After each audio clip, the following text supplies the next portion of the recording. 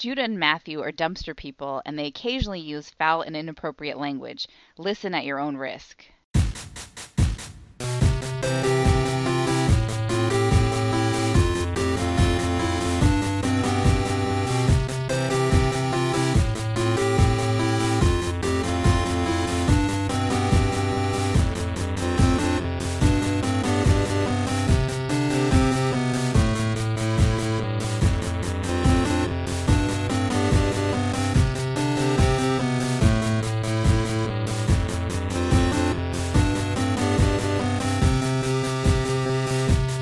Welcome to Brother Date Star Treks edition. I'm Matthew. I'm Judah. Week 72 of this project, and this week we clowned ourselves.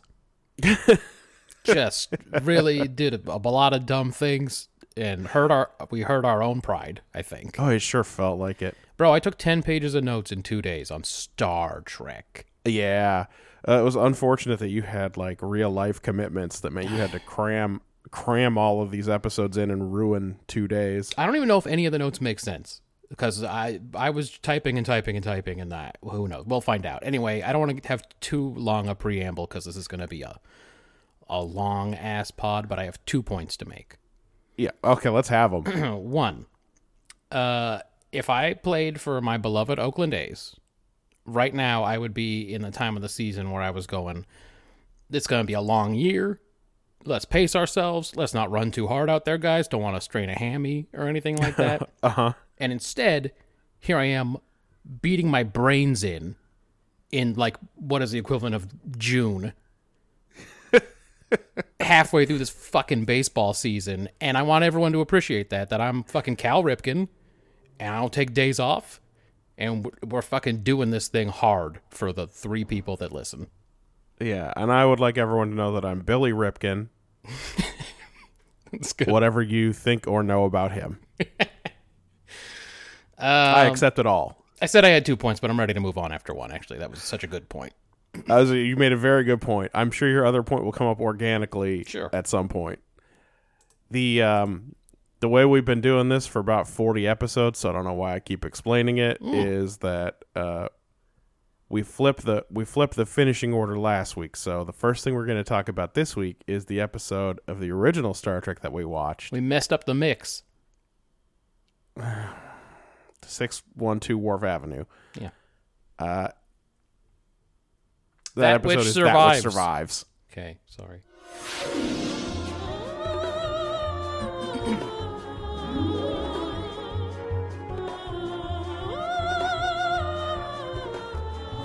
Ba, ba, ba, ba. Our boys on the Enterprise run across an impossible planet. Yet again, for the 90th time already, even though we've only done 72 of these. Yeah, they stand on the bridge talking about how impossible it is. It's a ghost planet, they say, which means nothing. It's too young, it's too small, it's too heavy, it's too developed. Yeah. Spock is rock hard about it, but yeah, Kirk it doesn't have a magnetic pole. It's right. It's all messed up. There was a conference that declared it not a planet. That's right. Yep. And everyone's the whole very thing. upset about it, and they're wearing ironic hoodies about how when they were young they had 9 planets. All of that. Anyway, Spock's super excited about it, but this week Kirk doesn't let him come along. Yeah. He's taken Sulu. Yeah, but he's taken Sulu and McCoy, guest of the week, Lieutenant D'Amato, the ship's geologist, and Spock's got to sit up there on the bridge with Scotty. So, hey, that's way better than sitting up there with Bones. It's 100 times better. Oh no, for sure, you'd rather sit up there with Scotty, even though Spock and Scotty aren't friends. No, they're not. Spock's not a big drinker, I think is what it is. This kind of is the problem, but they're not enemies. No, not like Tuvok and Chakotay. They're not like They're not weird crush enemies like Spock and McCoy. No. Or as you said, actual real life enemies. arch nemesis as described by the show. Tuvok and Chakotay. Yeah. Anyway, these 4 boys trundle down to the transporter, get ready to beam out. Did you say they trundle down? Yeah, they trundle on down there. Did you not remember the scene where they're all trundling? Judah is getting over an illness. I'm looking forward to all of the descriptions. Some of this stuff is fever stuff for sure. Yeah. a woman just zoinks in. Right. Like there's a noise. Yeah. And I always say this. Describe her outfit.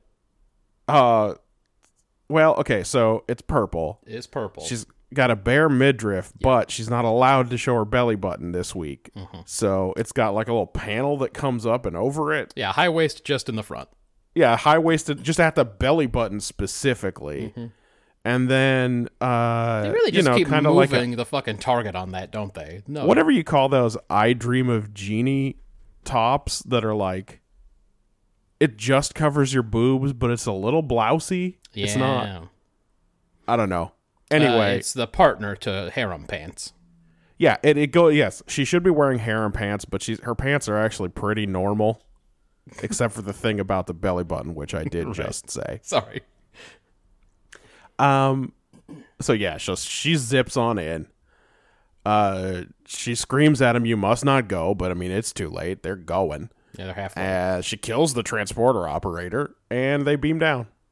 Yes. And I guess she's right because as soon as they land, everything shakes on the planet and also on the ship. And then where we see from the perspective of the Enterprise, the whole planet is gone. Yeah. Actually, everything's gone, but it takes them a while to figure that one out. Yeah, they traveled a long distance, it turns out. Right. They got Tin Manned quite a ways. Yeah, she whispered to that transporter guy before she got him, "Danger Gom 2," and then that was it. Yeah.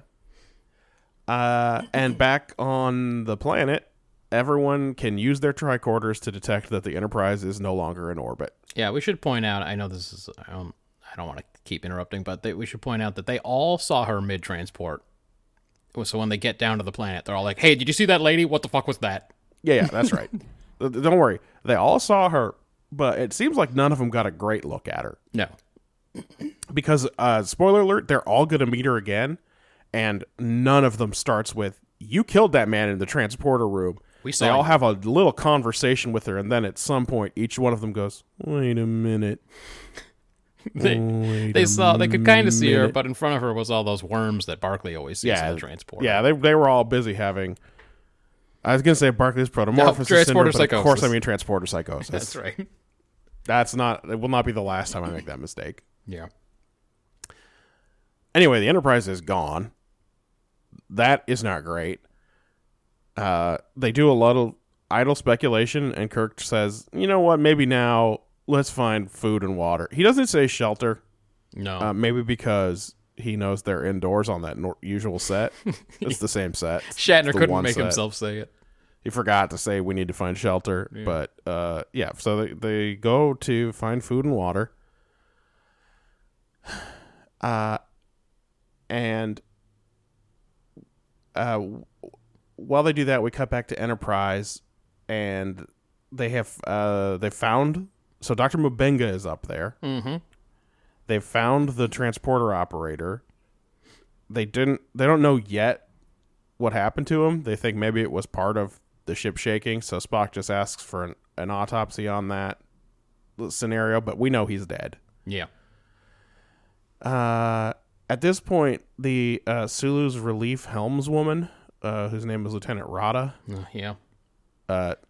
notices that they're 1,000 light years away. Rada, the fake Indian. That's right. This is one of Gene Roddenberry's fake Indians. He loves the Indian peoples, but he will not cast them. Yeah, not enough to cast one, except that one time he did it just in our face. Actually, Gene Roddenberry was wildly checked out at this point, if he was involved at all. So who knows? Yeah, he probably was not on the casting call where they hired a white lady, a member of the San Francisco Jewish theater group to be. I looked her up. She's a white lady, and they made her face a little bit brown and gave her a dot. Yeah, they made her face a little bit brown and put a barely visible dot on her forehead. Yep. And gave her a name with an H and then a D. There you go. We all know what's going on here. It doesn't matter. It's not a part of her backstory. It's just some brown face that's going on. This lady also played the other type of Indian. Oh, God. When Kirk was down there. When he was Kirok. When he was Kirok. When Kirok was down there. Yeah, not the main one, but she was there too. Anyway, she's up there. They're 1,000 light years away. Spock and Scotty have a conversation about how even a supernova couldn't have done that. And, like, I mean, how could it have? Yeah, wouldn't it just blow you up? It would have just vaporized them. Yeah. And also they agree that if the planet blew up, they should just have been vaporized too. Right. So one more. It's one more impossible thing. Yeah, next to that ghost planet. It's a ghost planet. Right. But what can you do? Spock asks very politely if he could get the ship up to warp 8 to go back. And Scotty says maybe he could even give him just a little bit more. They're getting along. So they head on home. Down on the planet, it turns out that although there's grass everywhere, it's poisonous. Oh. This is not useful information. Well, it doesn't turn out to be. It's not anything. No. Look, okay, well, maybe at the end it's all poisonous because of the plague that we learn about at the very end that McCoy does cool speculation about. Could be. But anyway, there's no food. Everything here sucks. Yeah. And not only that, Sulu's getting a strange magnetic reading that is like a door opening and closing, by which he means the magnetic field strength got big and then it got little again. Sure. But that's like a door for him. Oh, that was the best analogy he could come up with. Look, Kirk was shitting on everything he said. Every time he opened his mouth, Kirk corrected him, so he was probably kind of feeling himself. Yeah, Kirk was on feelings. this one, huh? Yeah. Anyway, instead of anybody saying maybe it is a door, they just say, all right, that's good news. And at this point, D'Amato runs into the woman. Yeah. Now, she knows his name. Mm-hmm. Which is one better than Kirk, because in the first scene he calls him D'Amato, and every other time he calls him D'Amato.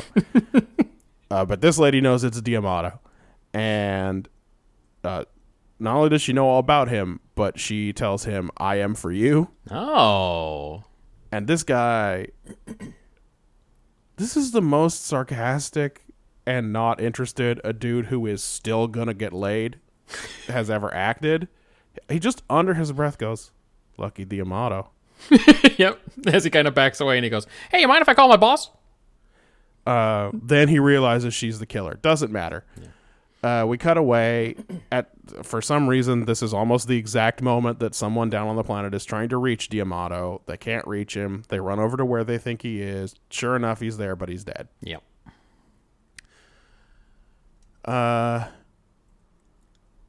McCoy now scans him and gets the same news that it took a whole second doctor, not even Dr. Mabenga, to do an autopsy up on Enterprise to give us, which is that every cell in his body has been disrupted. Yep. Yep. By which they mean like blown up from the inside, maybe? That's they do say something like that later. Exploded, I think. Yeah. They look pretty normal for having had that happen. Yeah, for every cell in their body to have exploded? Yeah, they look just like dead bodies. But I feel like you'd at least look like when Odo can't shape change or something, right? Kind of flappy, like all your bits are coming off. Wouldn't you think it'd be flappy? Yeah, maybe. Kirk decides he's gonna dig a grave for this old boy, but he doesn't want to sweat, so he gets out his phaser. Yeah. But he can't blast a hole in the dirt because there's like a very thin layer of soil and it's over some red, super dense rocks, etc. It's all part of the mystery of this impossible planet. Yeah, he shoots 2 holes 1 foot from each other, and then he declares the whole planet is covered in this rock. That is correct. Yeah. He does shoot an area. There are some rocks that are not receptive to phaser energies, and he does then shoot another area right next to it. Directly next to it. And then does declare that the entire planet is covered with this rock. But what are you going to do? He's not a scientist. No, but he does love jumping to conclusions. That's his favorite thing. Kirk tells Sulu, check out these rocks, and you and me, Bones, we're gonna build a little cairn here. Yep. We're gonna give him the Shat funeral, the Kirk funeral. Yeah, I hope no one ever has to bury me like this. The unnecessary funeral. Take my body home to Earth. The unnecessary funeral he gives him in Generations when there are rescue shuttles coming right now. Yeah. Listen, I think in the future nobody knows how long a dead body takes to decompose. That's right. It could be any moment. Yeah, they think they're on the fucking clock. Yeah. Not everything's going great up on the Enterprise either. Scotty's got a weird feeling. Mm-hmm. And he calls Spock and tells him the ship feels wrong. I can't explain it. It feels wrong. Spock tells him, I don't care. Yeah. I don't care about your feelings. Stop telling me feelings. Pay attention to your instruments. Scotty then goes and tells his assistant, Watkins, to go check on some interlock or safety system. Just a hunch he has. Emergency bypass of some kind. Some kind of emergency bypass. And this old boy walks over into another room that we've never seen. And I said it was wild that we're building sets. Yeah, right 10 now. 10 episodes left in a canceled show. Yeah. Hey, the lady's there. And she knows all about this guy. And he glances at the weird equipment he was supposed to check. And she knows all about that. And she says, I am for you. But this guy doesn't just get, like, sullenly, reservedly horny. Yep. Instead, this is probably the best red shirt death in all of Star Trek. He has time for an entire complaint. He gives an extremely detailed shout to Scotty about the woman. Mr. Scott, there's a strange woman here who knows the entire layout of the Enterprise. That's correct. And then he gets got. Yeah. So he's down back on the planet. Kirk doesn't have Spock, so it took him 3 acts to get to this, but he finally has a hunch that they're on an artificial planet. Yep. Which was probably a thing that Spock was getting ready to tell him on the bridge before he didn't get called for the away mission. How great would a scene been where Spock turns over his shoulder to start to talk to Kirk about it? And then he goes, oh, never mind. And then down on the planet, Kirk's like, must be some sort of some sort of artificial planet. Right. But they're going to try and catch some Z's. Sulu takes the first watch. The Enterprise, nothing important happens for a while. Yeah. The woman comes for Sulu pretty much right away. Mm-hmm. And he does a little better than D'Amato, too. Well, he at least backs away. He backs away, shoots at her with his phaser. She can't be harmed. He shouts and wakes up Kirk. And when everybody gathers around, she keeps saying she's for Lieutenant Sulu. And when she tries to push Kirk out of the way, nothing happens to him. So now we know that she can only kill Sulu. She declared it. She called her shot. Yeah. And when Kirk figures it out and keeps blocking her, she becomes 2-dimensional and disappears. You know, what I'm sure was a great graphic that they came up with. Yeah. This is an episode of Star Trek, so at this point, the Enterprise is out of control and accelerating dangerously. I mean, it happens so often. It happens a lot in TOS, but also just generally across the shows. It's a thing that happens. It's like the main fear that all of these writers have about space travel is what if the ship goes too fast? Like, it probably can't take it. That's why they can't watch NASCAR. It's too stressful for them. Anyway, what happens is that emergency bypass control got fused. And so Scotty knows the woman did it. Yeah. He's mad that Spock has canceled the intruder alert, but Spock's like, fuck, dude, what are we going to do? This woman could kill with a touch and she could disappear into thin air, so. Yeah, did you see her? She, turned all sideways and then, folded up. Anyway, Scotty doesn't think anything can be done. The ship is going to blow up in 15 minutes. He is extremely resigned. He's like, listen, hey, this one they did real good. Yeah, he gave up. Spock does immediately have a plan, though. What if you went right into the energy stream and disrupted the fuel flow yourself? Yeah, with your arm or butt or something. Or specifically a magnetic probe. Or that. And maybe because he's a little bit ashamed of not having thought of it, Scotty volunteers to do the job. Yep. And while he gets ready for that, Spock's big plan, and this always works on Star Trek, so it should be his plan, is to ask the computer why the ship feels wrong. The computer is very smart in TOS. He's it like, usually hey, knows the answer. He's like, hey, I feel bad about that stuff I said to you earlier about how you were dumb and an idiot and probably drunk. Oh, I'm sorry. Was that after our conversation? Yeah. So I'm going to ask the computer because now that I think about it, I mean, something could be different. Yeah. Cool. So he's going to go do that. And like I said, you can ask the computer anything, and it'll take 8 minutes to do it. But it can answer any question. Yeah, it's the TNG computer gives a lot of I don't knows. The TOS computer usually knows what's up. Yeah, it either does or it tells you there's not enough information or something. Right. Or sometimes it knows that you asked for the holodeck, but it doesn't. If you'd like to enter in enter. a really weird way if you'd like to enter. And if you'd like to enter, because I have other things to do. Yeah. Hey, computer, cool it.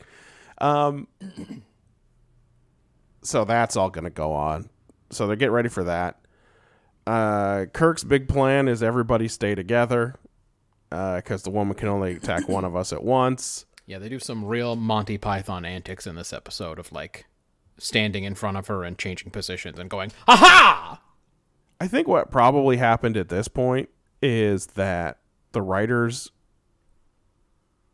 realized that they'd made a mistake in a later scene. Oh. And they needed Kirk not to have a phaser anymore, even though Sulu still gets to keep his, I guess, because it didn't do anything against her. Right. Or she's mad about Kirk's plan, but she sets his phaser to overload and he throws it like a grenade. That's nothing. Yep. I guess that's what happened during the time Spock was asking the computer. So Scotty gets boosted up into this crawlway, another new set that we have never seen. With all kinds of flashy lights and everything. Yeah, this was an expensive one, I think. And starts making his way towards the energy stream. Back on the planet, so this is going to be tense time, so there's going to be a lot of cuts back and forth. Mm-hmm. Oh, also, the 15 minutes that we're given lasts at least 22 minutes. Oh, yeah, whatever. It's crazy. And not only is it crazy, but like time runs out and the ship doesn't blow up, and it's like, oh, they had a few extra seconds after all. But this whole episode, for some reason, Spock's being a real numbers asshole. Yeah, I was going to say later, everyone's passing on what has happened to them. So Kirk is being a dick down on the planet, and I assume he's like that to Spock all the time. So Spock's like that up on the ship, and then Scotty passes it on to Watkins before he dies. Because he's like, wait, why do you want me to go check that? And he's like, I didn't ask you that! It really is like my dad used to beat my ass every day, so... so Spock's being a real numbers asshole, so he corrects the 15 minutes to 14.98 minutes or something, which is like 1 second difference, not even 1 second difference. You used up that second anyway, like... Okay, well, it's way less now, Spock. I can't believe this is not efficient. Yeah. Anyway, the woman reappears, but this time she's for Kirk, so the other two whip in front of him, rather. Mm-hmm. And she gets mad about it, but I guess it makes her chatty. She calls them invaders. She says she's Commander Losira of this station. Mm-hmm. They ask, Kirk tries an easy one on her, and he says, is killing right? And she says, nah, look, killing sucks. I don't want to do it, but it's my mission, even though everyone else here is dead. She winks out, and I guess this time they think about that thing Sulu said, because now they try to find that door that they've been detecting. Yeah. And I guess that's the magic word. This time it's not Kirk to Enterprise. Right. It's maybe just the word door, or where's the door, because a rock just slides away. I like, by the way, how often we refer back to that Key Rock episode. It was wild in so many ways, including Kirk to Enterprise being the secret alien code word to open up that fucking thing. That episode was a real puzzler. That's such a dumb coincidence, but this time they don't even investigate it. It's just, I don't know, the door just opened. Right. So they go down inside. Back on Enterprise, Spock's computer has finally worked out what's different. The ship got fucking beamed out there, and it came back slightly out of phase, which is good because Scotty is very close to blowing up the ship with this magnetic probe until Spock tells him, you have to reverse the polarity. You gotta mix up the mess. And you know how it is when you're .0008 units out of phase. You have to reverse the polarity on your instrument. Everyone knows. And by the way, you know what that means? You got to pull the handle off the fucking thing. He had to pull it, twist it 90 degrees, and put it back on. Yeah, and those things always get stuck. Always at the worst time, too. This fucking tool is not safe. No. It can go on in 2 different ways, and putting it off on 90 degrees misaligned reverses the polarity. Yeah. They've lost like 15 starships this way. Yeah, how would you... Someone would have to check that every single time to make sure... You'd have to check it every time. It's unsafe. No one either did a fuck up or a deliberate sabotage. Make the plug asymmetrical so it only goes one way. It's... Yep. Guys. Space OSHA. Yeah. Come on, man. Well, we know that their thing always says there hasn't been an accident in 0 days. It's the Enterprise. There's always an accident. Anyway, that works. So Lieutenant Rada doesn't get to push the jettison pod button, which her fingers have been fucking hovering over. I know, we're back to jettisoning pods. Yeah. It's back. It's back. This time, I think Kirk didn't want to deal with it anymore. It's not on his chair this time. It's, That's right. It's Sulu's problem now, but he's not here. Anyway, the ship starts slowing down, so it's not going to tear itself apart this time. Thank goodness. Inside the planet, they found a kind of disco room. Yeah. It was like a square disco lamp in the ceiling. Mm-hmm. Losira reappears. She's a little coy about who she's there to kill. She's so at least learned her. that much, to not just say out loud who she can kill. Right. They circle her until they figure out that she's there for Kirk. And then they get in the way, and then 2 more of them are there. Yeah. So now they got to do a dance for about 20 seconds where they try to not be in front of the one that's for them. It's so dumb. Anyway, none of this fucking matters because at that exact moment, Spock and an unnamed security guard beam in. That was a bad sign for that guy. Kirk shouts, "Shoot the computer," and this security guard in 1/10 of 1 second identifies the disco cube lamp as the computer and nails it with his phaser, and unlike everything else on this planet, it is vulnerable to phasers. Mm-hmm. But it doesn't blow up or anything, it just kind of dies. Yeah, I know, it just goes... Pew! All of the physical Losiras disappear, but now a projected image of Losira appears on a wall. Yeah, dude, that's how you turn on that projection, by shooting the disco cube.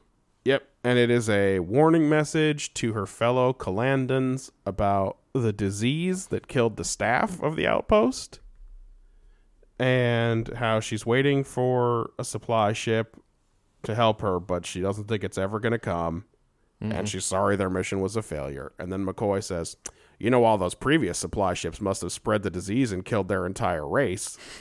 And then they talk about whether or not Losira was beautiful. What end. really matters? That, by the way, that ending was so TOS. It was like almost the most TOS ending you could have. I guess their whole civilization probably died because of that, but that broad was pretty hot, right? If Kirk had turned to him and said, "I think I'm going to start bringing M'Benga down on these." And well, M'Benga's not better, and we'll get into it. He's not better, but I mean... We'll get into it. Maybe he's a different kind of shitty. So far, he's not horny on main like McCoy. Yep. Well, that was an interesting fucking episode. Here's what I got. Hey guys, I'm really sorry I described that episode for 25 minutes. No, it's I'm okay. looking at the time in Audacity. I am ashamed. Here we go. Here's what I got. Exploration and expansion come with great risk. For Losira and her people, and for Kirk and his team of science-loving nerds every week, too. All they're doing out there is exploring and expanding and learning, and it's constantly putting them in grave danger. It's not a hot take, but it's very much at the core of Star Trek and Starfleet's mission. I gave it a 6. All right, man. That's something. I had a different take. Good luck with this episode. This was a tough one because, first of all, the episode is called That Which Survives. Yes, and they gave us that dumb thing about how beauty survives. At the end, they argue about how beauty survives. So then I sat there for 20 minutes going, can that be what they thought the episode was about? It's just a throwaway. That's just a dumb line. In the future, by which I mean the future of people on Earth, not the space future. Okay. Extinct civilizations will pose a risk to archaeologists. Wow. Instead of just being a source of beautiful artifacts to admire. Huh. So for the most part, I mean, there's been just a couple of things that are I mean, there's the dangers of the thing you're investigating might collapse on you, right? If you're in a tomb or something. Yeah, or if you're doing like an Indiana Jones or something. But aside from like, I don't know, two Chinese emperors that had like a lake of mercury in their tomb. That's right, yeah. Which is not that dangerous, frankly. No, if you just look at it and go, oh, I don't think I want to touch that. It's been pretty safe. Previous human civilizations have not been leaving dangerous artifacts behind. Yes, so it's surely a hot take. But now we have like toxic and radioactive waste. There's stuff like landmines. Those won't last forever, but it's stuff, we're leaving more dangerous artifacts behind. I see. And frankly, even an automated defense system like this one, like this episode imagines, it's not too far out. Yeah, right? I mean, we already got the Echo Papa, right? Do we have it? We can. Yeah, do you want to talk now about how Arsenal of Freedom is this episode, but a million times better? I'm sure it'll come up 50 times. So we were living in the same space. I was saying, exploration the way they do is dangerous. It really is about exploration, but I thought this is, again, about, what we leave behind. Maybe a little message for the future. That's true. That which survives. Yeah. Not beauty, but terror. Exactly. Okay. Like, once they're safe, you can have an argument about whether, like, oh, she must have been intelligent. Oh, she's very beautiful. Now it's like they're looking at a fresco. Sure. Or they just always treat women like objects is, of course, the other thing. Definitely. Quadruple sure. Like, maybe they'll have the blind doctor over to dinner. Oh, they don't know she's blind. Maybe they'll have... They'll just have doctor over to dinner and say in front of her over and over again. She's like a great ambassador who's been working with these people who were so ugly that looking at him goes crazy. Anyway, she's a fucking dime piece. Yeah, and they're going to say it to her face. To her and about her in front of her. Listen, it's important, Dr. Jones, that you know that I am also extremely horny for you. Any one of us. I don't want you to get the impression that it's just my colleagues here who are very horny. That's right. I didn't get a chance to say it earlier, but I will say that you are the most beautiful ambassador I've ever seen. Anyway, I agree with you. It's a 6. Okay, so good. We're in the same space. There's a take to be found in this episode. Yeah. But it's you. Okay, so execution. Yeah. Number one, there's like a weird seduction element to the thing she's doing with the I am for you, and she knows all about them. I am for you. I didn't think it landed. I thought they all seemed confused. Yes. Maybe that was the plan. I didn't think it was necessary. She could have just got in there and said, fart salad. And they would have gone. I mean, I guess it caught everyone. No, exactly. What? It caught everyone off guard so that it took them an extra 15 seconds to recognize that they'd seen her kill a man before. Yep. Yeah. Also, there's enough of her personality left in these drones that she doesn't want to kill, but she never stops trying. Kirk doesn't talk her out of killing. At the end, he says that it slowed her down enough for Spock to get there to rescue them, but I didn't see any evidence of that. No, she was pretty slow the whole time. She doesn't kill anyone quickly. Yeah, she's slow moving the whole time. Like, I guess it's better than a fast touch zombie. I thought he asked her if killing was wrong because he has had so many moments where he shouted at people that he wouldn't kill. And he thought maybe if she felt like he did, he could get her to go that way. It for sure felt like Kirk knows what kind of beings he runs into, and that maybe he could just convince her killing was wrong. Yeah. I will not kill! I know this is going to seem like a Hail Mary given that you've killed a few people already, but do you find killing to be wrong? And she's like, oh. Because for real, sometimes people just stop killing when I say that. She's like, good point, but counterpoint, fart salad. The stuff with the out of control Enterprise, yeah, I think would have been way more effective if it wasn't happening every week this season. Mm-hmm. They always have to give the people on the ship something to do while the people on the planet are doing another different thing, and they've only ever thought of one thing. stop the out-of-control ship. Well, there's two things. One of them is argue about whether they should keep going by the book when the captain's in danger. Uh-huh. And then this thing. Right. Ship's out of control. Either it's falling out of orbit or it's out of control. But Scotty in the tube is probably the only good part of it, like the only tense part of this show. Yeah. And then there's the usual time problems with this one. They spend 40 minutes on the surface fucking around and doing nothing. 10 seconds after they get inside the station, they immediately recognize that thing's the computer that's controlling everything. Mm-hmm. And then they shoot it to death. And the episode wraps in fucking 38 seconds. Right, and it's just done, and it's like, you could have spared a minute. Oh. You could have had another conversation with Lucira down here, you know? Once again, minutes mismanagement. Yeah, definitely Every mismanagement. It's the usual. On the whole, though, I mean, that's a lot of criticism. I still gave it 4 points. We've definitely seen worse. Yeah, we're pretty close. I gave it a 3. One thing that I like, TOS does usually clear the very low bar of making the crew seem sort of competent. Yes. People also, they almost all seem like real people, which some shows don't do. Yeah, they all seem to basically know how to do their job and what to do. I wish they'd be way less emotional about everything, but I guess in the 60s that was what you had to put on TV. Had to be a lot of emotional drama. It must have been all of the cigarette smoking and cocktails at lunch. What make people really erratic. Yeah. But for instance, when Kirk and company have to figure out how to survive on that planet, they're like, well, what does live here? Well, what does that thing, what sustenance does that thing use? Let's try to find that and use that.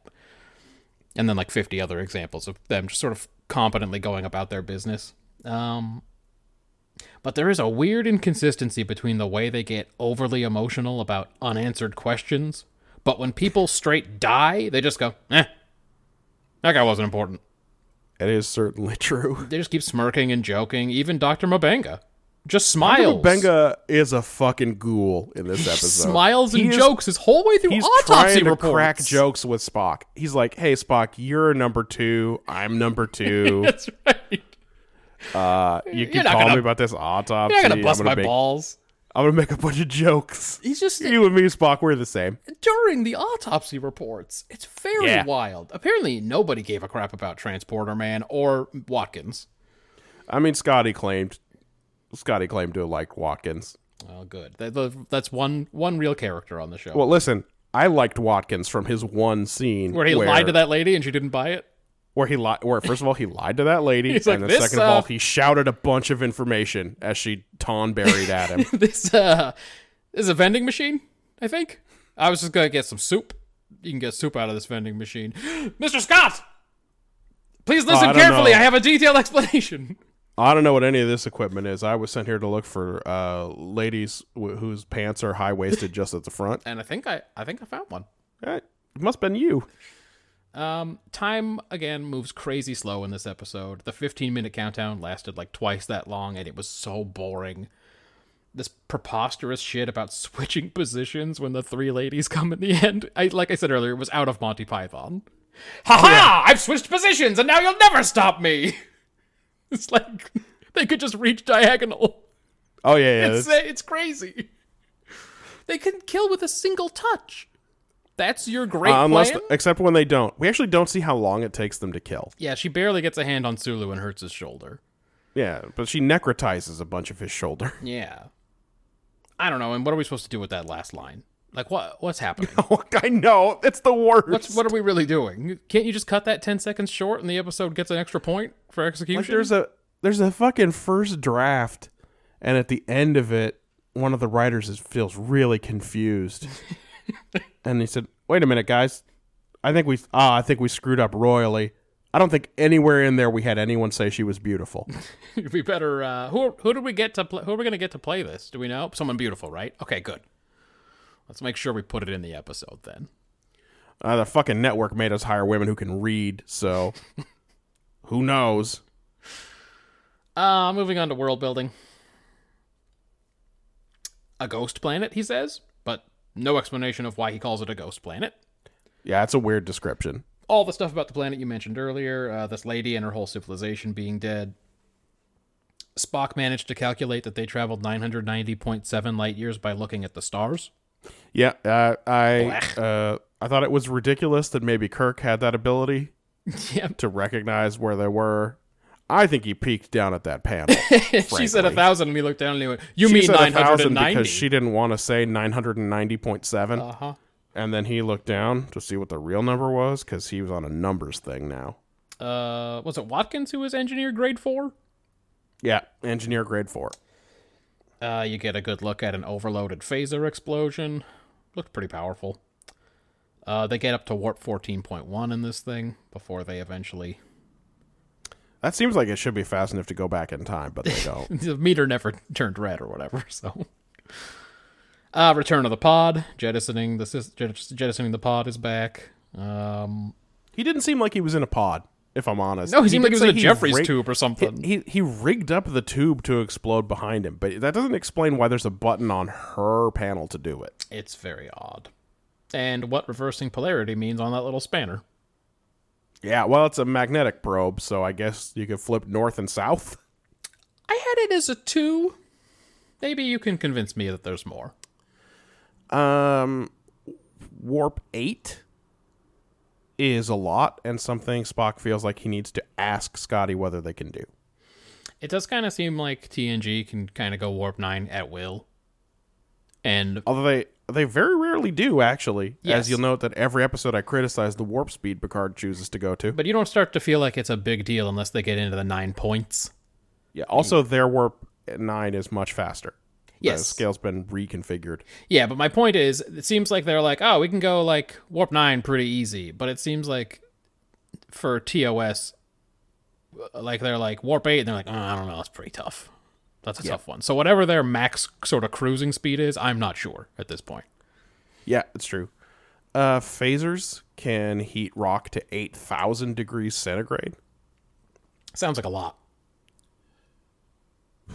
They've got pretty... They feel, at least, like they have pretty solid understanding of planetary development and evolution, because this thing's a fucking baffler. You're right. And then Diamato's got a geological tricorder. It's got kind of a different layout. Oh, I didn't notice his tricorder was different. I get a different tricorder. Also, the ship travels with a geologist. Yeah. So that's not new. Yeah, they have so many specialized departments on that ship. I gave it the standard 3. I wouldn't argue for a high number. Okay. Characterization. Yeah. Kirk says to Sulu, "There are no good ways to die, Sulu." And that doesn't feel like Kirk to me. No, and also it was just another thing that he could correct Sulu about. It really did feel like he just wanted to correct Sulu. Sulu's like, that's a terrible way to go, or whatever. I don't know. I don't know.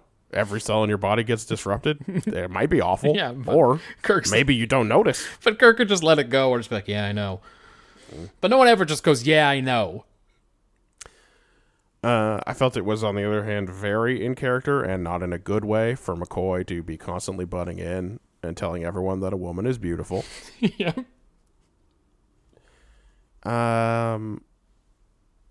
I thought Scotty and Spock have an unusual conflict in the middle of this episode.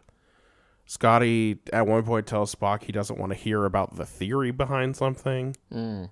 The engines feel wrong, and Spock thinks he's being too emotional about it, and later he apologizes. And it's like, they knew the show was canceled, right? We don't need to introduce a new character dynamic where it's like, oh, Scotty, he's the practical guy, and Spock's got his pie in the sky theories all the time. It's like, where's this coming from? Yep. Yeah, those two couldn't agree the whole time.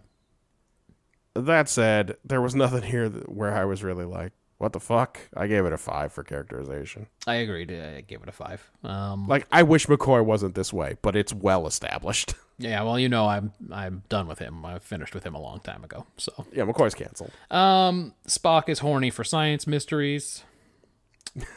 Every time Spock is in charge, shit gets weird, and he has to deal with everybody getting in his business the whole time. And I think he likes it that way, because he definitely engages. Well, and also he doesn't go out of his way to explain or preempt things. Yeah, he likes to have everyone come up there and be like, "Are you mad?" That's his favorite shit. Kirk doesn't want to hear anything about Russia unless Chekhov is saying something very dumb about it. He's like, if I want to hear about Russia, I would have brought Chekhov. Yeah, but on the other hand, the ship, there's one big bang and the planet shakes, and Sulu's like, it's probably the Tunguska event. Yeah. Well, what? He's like, well, one time a meteor hit Siberia, and then it's like, yeah, maybe that's it. Maybe. Again, he shits on everything Sulu says the whole time. Scotty can feel that the ship is off somehow, but again, he's kind of a quitter in this one. The emergency bypass gets fused, and he goes, "Oh, you didn't hear? I'm terminal. I'm gonna die, and that's that." But after he fixes the thing and he disrupts the magnetic current or whatever the fuck was going on, I like him just laying down and listening to Spock's dumb lecture in the Jeffries tube or pod or whatever that was after he saved the day. Yep. Sulu doesn't want to have to kill a woman, especially one so evil and so beautiful. That was weird, huh? Sulu, is that the time? Yeah, hey, Sulu, come on. Is he going to flatter himself out of it? Was he like, I'll throw her a bone. Maybe she won't kill me. Oh, you're so beautiful, though. I don't want to have to hurt you. Maybe if I took my shirt off. Maybe oiled up a bit. Yeah. Yeah, just a 5 for me, too. A lot of what we've come to expect. And as you see, I did not take notes on McCoy. I don't do that anymore. But this episode, this episode really, I mean, no one had taken over a planet, and it wasn't a version of something that happened on Earth. But otherwise, this episode really was the previous 71 Star Trek episodes thrown into a hopper and agitated violently. Mm-hmm. Yeah, it happened. It just turns out that the ball that popped out of that fucking machine didn't say they get captured by a force with unknowable power or whatever. Right. But otherwise, all of the standard things came out. I got some quick ones. Oh, give them to me. I went, oh shit, a senior geologist? That never goes well. Whenever they have a mission specialist, it goes tits up. And then Lieutenant Rada, she's a fake Dot Indian. Why?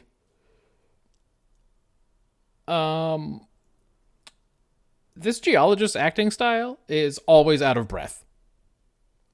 The whole time. Yamato's like, I'm just reading, and it's like, oh my god, why is he so tired? Yeah, there's a reason this guy works with rocks and not, stuff that moves. And then I went, oh, and now he's getting a wife. Oh no, or he's dying. They gave him a rock funeral with his name written in Sharpie on the top rock. Oh yeah, I did write. Where did they get the black paint for that grave marker? Again, Kirk shoots 2 spots on the ground and then decides that the whole place is covered in it. Thing about the guy saying the very long sentence before he dies, and then, Christ, are you lonely, Kirk? Get a move on. I'm so tired of this episode. He straight up asked the lady if she was lonely. He did. Like, I don't have time for this. Let's just resolve this thing. If you're going to waste my time, let's make the episode 33 minutes. So that's it. What about you? Oh, you covered so many of them. Yeah, Bones must be a lot better just as a doctor than whoever's third in command up there, Dr. Sanchez or whoever, because he didn't need a whole autopsy to determine that every cell in D'Amato's body had been disrupted. You scanned him for 3 seconds. Yeah, M'Benga's kind of a ghoul. Lieutenant Rada was very murder happy at the end of that. Not only was her finger hovering over the button, but she kept saying to Spock, like, Spock, come on. Yeah. Spock, it's time for me to press the button. They should have had her going, it's him or us! It really should have. Because she wanted him gone. She did not have a good trip out as reserve helmsman. No. All right. I give Best Actor to Spock. Okay. I gave Worst Actor to Lucira. Now, I don't think she had a lot to go on. She only got to even talk like a regular person in that video at the end. She mostly got to do dossiers Yep. of people and then say, I am for you. Yep, that's right. It's not so great. Yeah, she didn't do it good, though. It's fine. No notes from Ben this week except for Enterprise, in case you're wondering if we just forgot him. Yeah, the holidays, probably. I'm sure he hasn't quit on this wonderful project. Who could blame him either way? Mm-hmm. Fourth place last week. Yeah. Was TNG. This week we watched Transfigurations.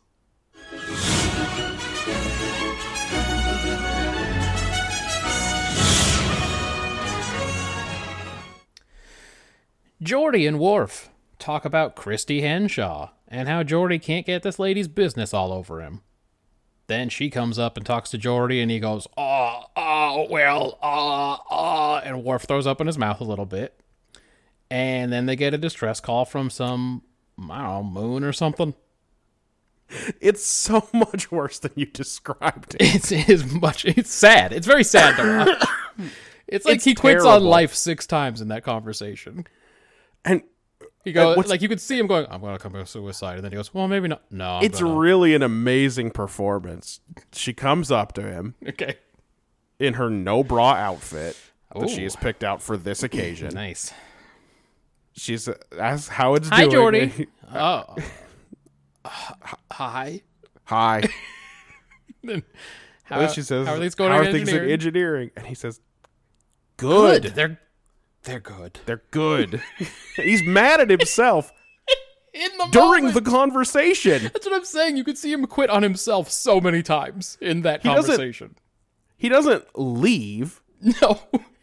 And then on the way out, he's like, stupid. He's mad at himself while Worf cannot contain his disappointment next to him. Worf is fucking pissed. It's extremely bad. Then they get a distress call. They go to some damn moon or something. They find an injured dude with a ground beef for a head. Yeah, they're doing the standard planetary survey. Mm-hmm.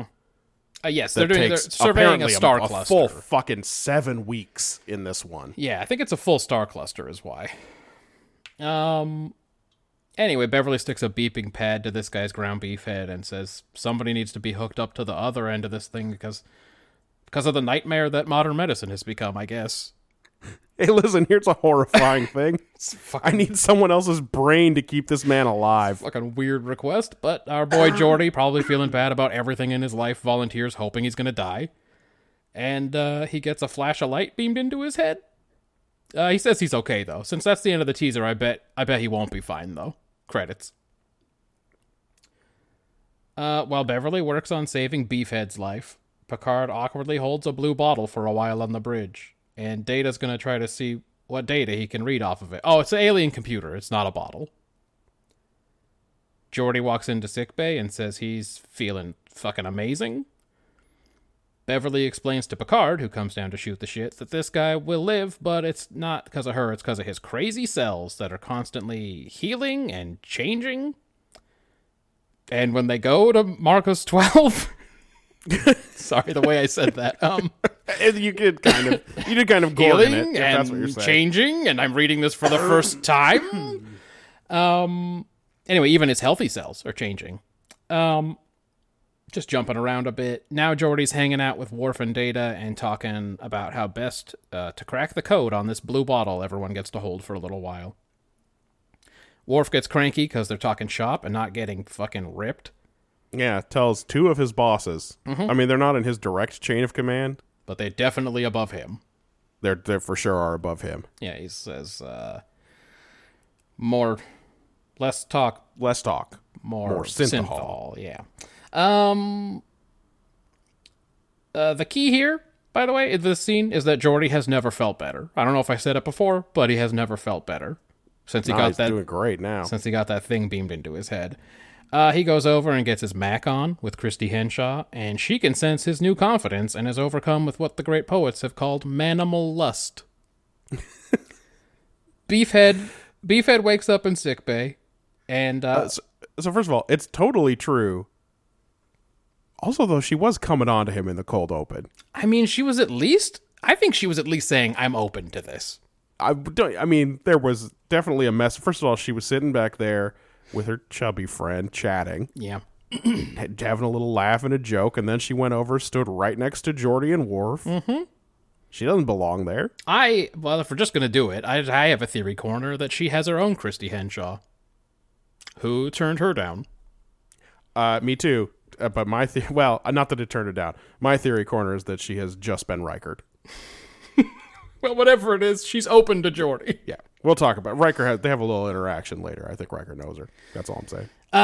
Beefhead wakes up in sickbay, and he's actually very nice, and I feel a little bit bad about calling him Beefhead so much, but now we're all using the same terminology, so I'm not going to change it. In the first scene, you could see his brains and teeth and stuff through the piece of his head that's missing. I do have a note that this episode is pretty gory. This episode is a medical procedural for the first 30 minutes. Yeah. So.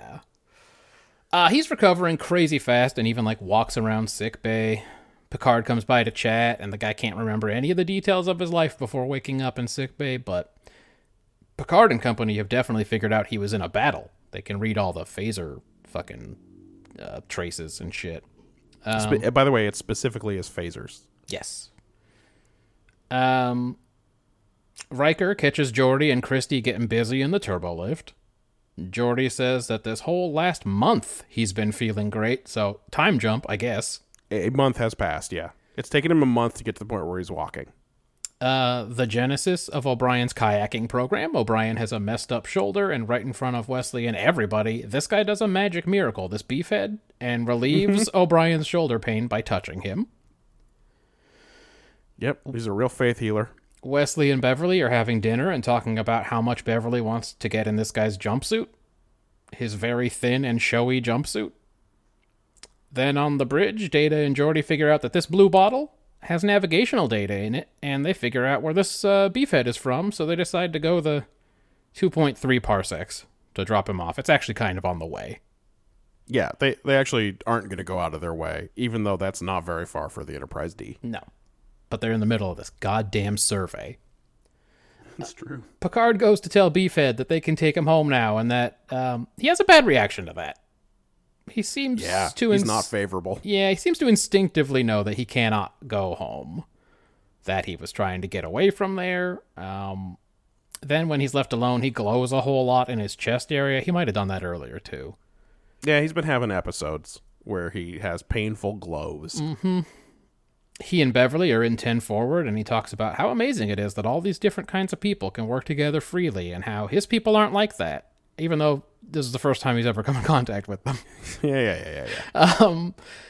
The Bidons seem perfect for this, even though this is the first time that I've ever come in contact with them.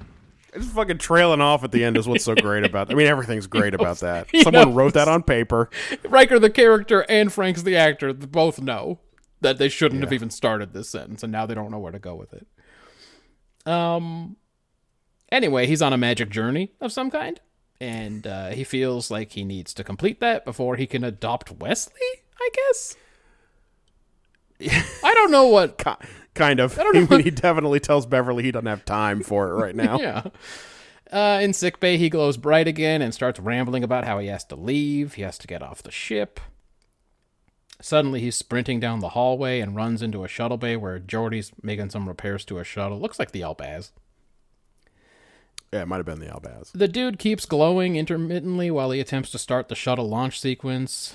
Worf goes up to stop him. The guy glows too close to Worf and sends him hurtling to his death. Yeah, death. I said death. He broke his neck and died. Instantly. No life signs. For 10 seconds, because John Doe, that's what Beefhead's called in this episode, heals him with his magic hands. Yep. Picard interrogates Beefhead from about 3 feet away, so he didn't learn Worf's lesson. An alien ship they've been tracking catches up to them as Geordi says farewell to John the Beefhead, and thanks him for letting him finally have sex. John tells him Geordi had it in him all along, and then he gives him a playful headlock, probably. They communicate with the alien vessel, who is, of course, from the same species as Beefhead, and the captain of this vessel wants John Doe back. He's a dangerous criminal, and he needs to be killed. They find out he's a dissident of some kind. The guy doesn't really clarify, but their ship is as advanced as the Enterprise, so they can't just say, fuck you, bro, we're keeping him. Yep. Picard has his usual conference on morality, with Worf, Troy, and the gang, whoever. Beverly's there, of course. To decide whether they should just hand Beefhead over. Picard tries to chat with the guy on the other ship, and then the guy gets mad and pushes a button, and nobody on Enterprise can breathe anymore. Yep. John Doe heals Beverly and then slowly explains that he's recovered his memories while 1,000 people choke to death. Boy, it takes him a long time to fix the whole ship, huh? But then eventually out in the hall, he touches the bulkhead, and then everybody can breathe again. Yeah, don't try to hold your breath while you wait for him to fix it. Then he transports the bad guy over to the Enterprise bridge. Beefhead explains that he's mutating into an existence beyond the physical being, and that everybody like him on his planet, they were labeled as dangerous, and most were destroyed. Then he goes full glow up, and he's clearly speaking through a full body and face suit designed to make the special effects work. He's just in a fan suit. And all they've done, special effects-wise, is add a glow. He says now they can't stop him from telling his people the truth, probably about Christianity. And people will follow him to this new phase of existence. The suit is so wrinkly. It's not even tight on him. It's like he holds up his hand and his arm is just wrinkles and waves, and you're I legit paused it and laughed for 2 minutes. What's going on? Did they think we would never? I mean, yeah, it's pretty baffling. Even on a small TV, that must have looked dumb. He was already mostly wearing a jumpsuit. They just put a hood on him. Yep. He says bye to Beverly and winks out into space, and that's the end of the episode. So, I'm sure you have a very good take on this one. So this is tough because I feel like what this episode is what if you were friends with Jesus? Wouldn't that be neat? What if you met him? What if you were okay, hear me out. This is blasphemous, but what if you were attracted to him? What if you were and he had things he's Jesus, so he's not gonna eat you out, but maybe. But what if there was a flirty energy? What if you had a flirty energy with Jesus? What if you had a kid? He was almost going to be your kid's new dad, and your kid was into it, and he kept bringing people back from the dead and curing their kayak. Yeah. And then it all kind of falls apart at the end, huh? Because it's not really Jesus, unless you have an unusual view of Christianity, in which you believe that. We'll all turn into... If everybody learned about Jesus, they could just become Jesus. Yeah. Isn't that the truth? Isn't that why people proselytize? Isn't that how it works? Well, that's one particularly crunchy way to interpret it, I suppose. So that's what's happening in this whole episode. Huh. But the take that I got from it, my fever take on this one, yes, is... a perfectly conservative society denies itself the opportunity to grow and evolve. Ah, that's right. And in this case, to literally evolve into a fucking, to evolve into the Greendale human being. That is correct. He's going to evolve into the Greendale human being. It's tough because that's not the story that they were interested in telling. Right. But at the end, when suddenly Picard believes that John's undergoing something important and Sunat is foaming at the mouth about disruptive influences, that's sort of where I got with this. Yeah. The idea is basically you're hurting yourself and you're limiting yourself if you suppress all change. Okay. Fine. It's not amazing, but it's fine. I gave it a 4. It's interesting because I gave mine a 5 and I liked your take better. Okay. Here's mine. You think I have underrated my own take? Yeah, I thought that was a 6 take, but, that's just... If I had gotten that take, I would have given it a 6. I might have been mad about having to work for it, frankly. Here's what I had. People are often labeled as dangerous who are really just different, especially if they have insanely powerful magic powers. Yeah. It's the last part of that, which is the real neutering factor in this take. Yeah, that is true. And since I can't tell who we're supposed to be talking about in real life, like if this is supposed to be a story about a real life kind of thing. There's something that's like, it's like the most thinly veiled maybe about persecution of homosexuals in this one. Except that, do homosexuals get magic John powers? Is so fucking gentle. Okay. Yeah, well, first of all, don't people who are deeply homophobic act like they are afraid that gay people have the magic power to make them become gay? Oh, you're right, because then everyone knows if they know about it, they're going to become gay too. Yeah, frankly, there's something to it. Huh. I feel like you're talking me up to like an 8. Some people have read into that about the homosexuality aspect. Is that why he turned down Beverly? Seem like, well, he claims he's too busy. He's just too busy with his transformation. That is what you'd say in the 80s. That's exactly what you'd say. I'm busy on this important transformation to doing gay stuff with men, so I can't get involved right now. If like a single mom cougar came on to like a well-to-do gay gentleman in the 80s, he probably would just say he was too busy. Yeah. To like let her down easy.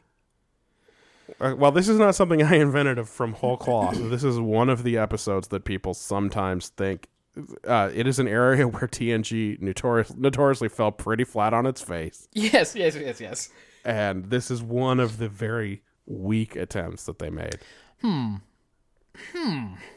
Uh-oh. Well, because I have problems with it, and that's why I can't... I had to keep it general, because... If it's about the gay people, he threw Worf over a railing with his powers. Well, he didn't mean to. I get that. Worf got too close to the sun and got burned. Yeah, I'm just saying, what is the... If we're doing the talking about gay thing... That's probably AIDS. I don't know. He got too close to him and he got the AIDS? He got the AIDS. Because did he bleed on him? And that was a big fear they had? Seat. You know how it is. I'm going to keep it a 5. There's an interesting chance for points there. I just don't think they did the work. I don't think they quite got there. Oh, no. This show was always too afraid to whisper about homosexuals, yes. Let alone do a whole episode. Star Trek in general is pretty bad about that until the new one, Discovery. Yeah. There's not a lot of the gayness. They're not into it. But don't worry, I'm sure there are still people shouting about it, that they should... Why do you have to make it about gays? Oh, I'm sure. Yeah. Yeah, you ruined my Star Trek. Exactly. You cucks. Execution. This is where I ask, why did he have to be dangerous? He killed Worf, and he can beam a guy with the snap of his fingers. And again, he's dressed as the Green Day human being, which is horrifying. And he actually could be really dangerous. That means the bad guys might have a point almost. Because if he's less of a good dude, and he just goes, I just snapped my finger and killed everybody. Yeah, if he would had a memory of the way that his government had mistreated him. And then he got a little mad about it, and then he choked everyone on his ship to death. Maybe he pulls a fucking Dowd, and he blinks them out of existence or something. I don't know what he can do. Yeah, his powers are unclear but significant. But then it's if they do have a point, you need to make them mustache twirling cartoon villains, which they do. With the evildoer weapons that choke everybody, and you have to make John a super nice guy, which this is what they do. It's like they wrote a needlessly complicated and self-sabotaging episode. Oh, yeah. Fucking Gene's buddies out here. Yeah. Doing this thing. The time jump in this one is kind of nuts, considering the stardate was already at 439 something last week. Yeah, there's not a month left in this year. How did this happen? I don't know. The B plot is totally pointless. I mean, it's related, but Geordi had it in him all along, huh? That's definitely not what we were led to believe. He better get a lot of ass from now on. Right? If he's now learned that he had it in him all along? For sure, he should really be. So let's track that. Point. Let's see if he fucking is just knocking girls out left and right. I don't know, man. So, here's the thing. Maybe he did. What changed? Christy Henshaw hated her date with him so much. I mean, it was very bad. Did you see what he was wearing? So much in Booby Trap. Yeah. And now she's making moves on him? I mean, again, there are multiple ways to read it. I also read it as she was opening up herself to the possibility of Jordy until he did what he did. I mean, but why? She's already been on a date with him. I know. Again, we both feel like something happened to her. She got in some way. Yeah. Anyway, it's a 2 for me on execution. I felt like they didn't know what to do. That's really, I should have just said that. It would have been a lot quicker. They didn't know what to do. Yeah, man. This episode is like all the worst moments of The Most Toys, where people just say crazy sentences. They never show us the basis for their beliefs. Jordy goes up to you brushed over it, and because frankly, why not? Picard interrogates the guy on the ready room. Sunad shows up with his big choke ship. Yeah. They head out of the ready room. And Jordy's there waiting. Comes down from engineering to the ready room corridor on the bridge to thank John for his confidence. That's right. That he knows comes from that energy pulse that he got a month ago and hasn't thought about since. and he's the most popular in the office or whatever. Right, and he's as good or better. And he's the talk of the office? Troy shows up after 30 minutes. She's not in the first 30. Sure. She shows up at the end, and she's just like, they're afraid of John. And now they're in the fucking briefing room, and Picard's like, I also believe that John's energy transpulses have broader ramifications. Why? He killed Worf. Take it personal, please. Beverly has a spiritual connection to her patient that she's also romantically interested in. Yeah, that's... can we talk about those ethics? Never clear what that means or why. By the way, the nerve. She goes into that conference room and talk about what's right and wrong. Meanwhile, she's trying to fucking bone down with one of her patients. Yeah. Come on. She takes him on a tour of the ship right to get soused. Directly to only stop 10 forward. He's pretty weak. It'll probably only take 1 or 2 of these things to get him real fucking messed up. Yeah. She's going to steal his virtue. That's right. 10 forward is for taking people's advantages. I heard that about it. I heard she was going to take his sweet's virginity, too. John Doe's been on board for a whole month. The best Wesley can say about a man that he has seen heal someone with energy is that he likes him. I like him, he says to his mom after asking a bunch of questions about if they're dating. He really, really wants a new dad. He'll settle for anybody. My dad killed Worf. This episode is a big cheat where they are always telling instead of showing, and they don't even tell anything. Oh, by the way, you were talking about how she took him to 10 forward. I was briefly very afraid that he was going to have to try something called a Sunday. Oh, by the way, you notice that when they go to 10 forward, he talks about how diverse it is there and how it's not like that on his world. Again, though he's never met them, he doesn't remember them, but yeah. He doesn't met them exactly. That's a feeling that he has about his world, is that no one there is allowed to be gay. That's right. I mean, I saw that, and I said, okay, yeah. This is definitely about being different. Different, right. Yeah. And then I thought that it's very disappointing that where you have a scene where Picard is having his big ready room after the bad guy has been fucking foaming at the mouth about disruptive influences, and he doesn't say anything about, I recognize that language. Yeah. Or like, when people talk like this, it's usually not because the guy's an actual criminal who did criminal crimes. Yeah, if you're going to stand up for him, point out why. Right. Yeah, like here, this is the language of repression. Yeah. So this is a piece of sci-fi where none of the characters in the show recognize the sci-fi work that's being done. Yep. Right? Yeah. I gave it a 3. Okay. I think this is not one of the better executed episodes. No, frankly. again, we are in filler season. Comes to an end next week, but woof. What about world building, flipping it around? 7. Damn. So, first of all, the first half is 24th century medicine, right? Sure. Brain pacemakers, laser chairs, custom viruses, motor assist bands. We see new parts of the ship. Sickbay has a room 4, right? We see that shuttle control booth that's only accessible from outside. Oh yeah, that's true, huh? And also, if you're going to make it so that it's only accessible from outside, maybe you should also make it airtight. Why does it need to have an exposed railing? Is someone going to jump down there? Well, that's a variable gravity area. Somebody might get thrown down there.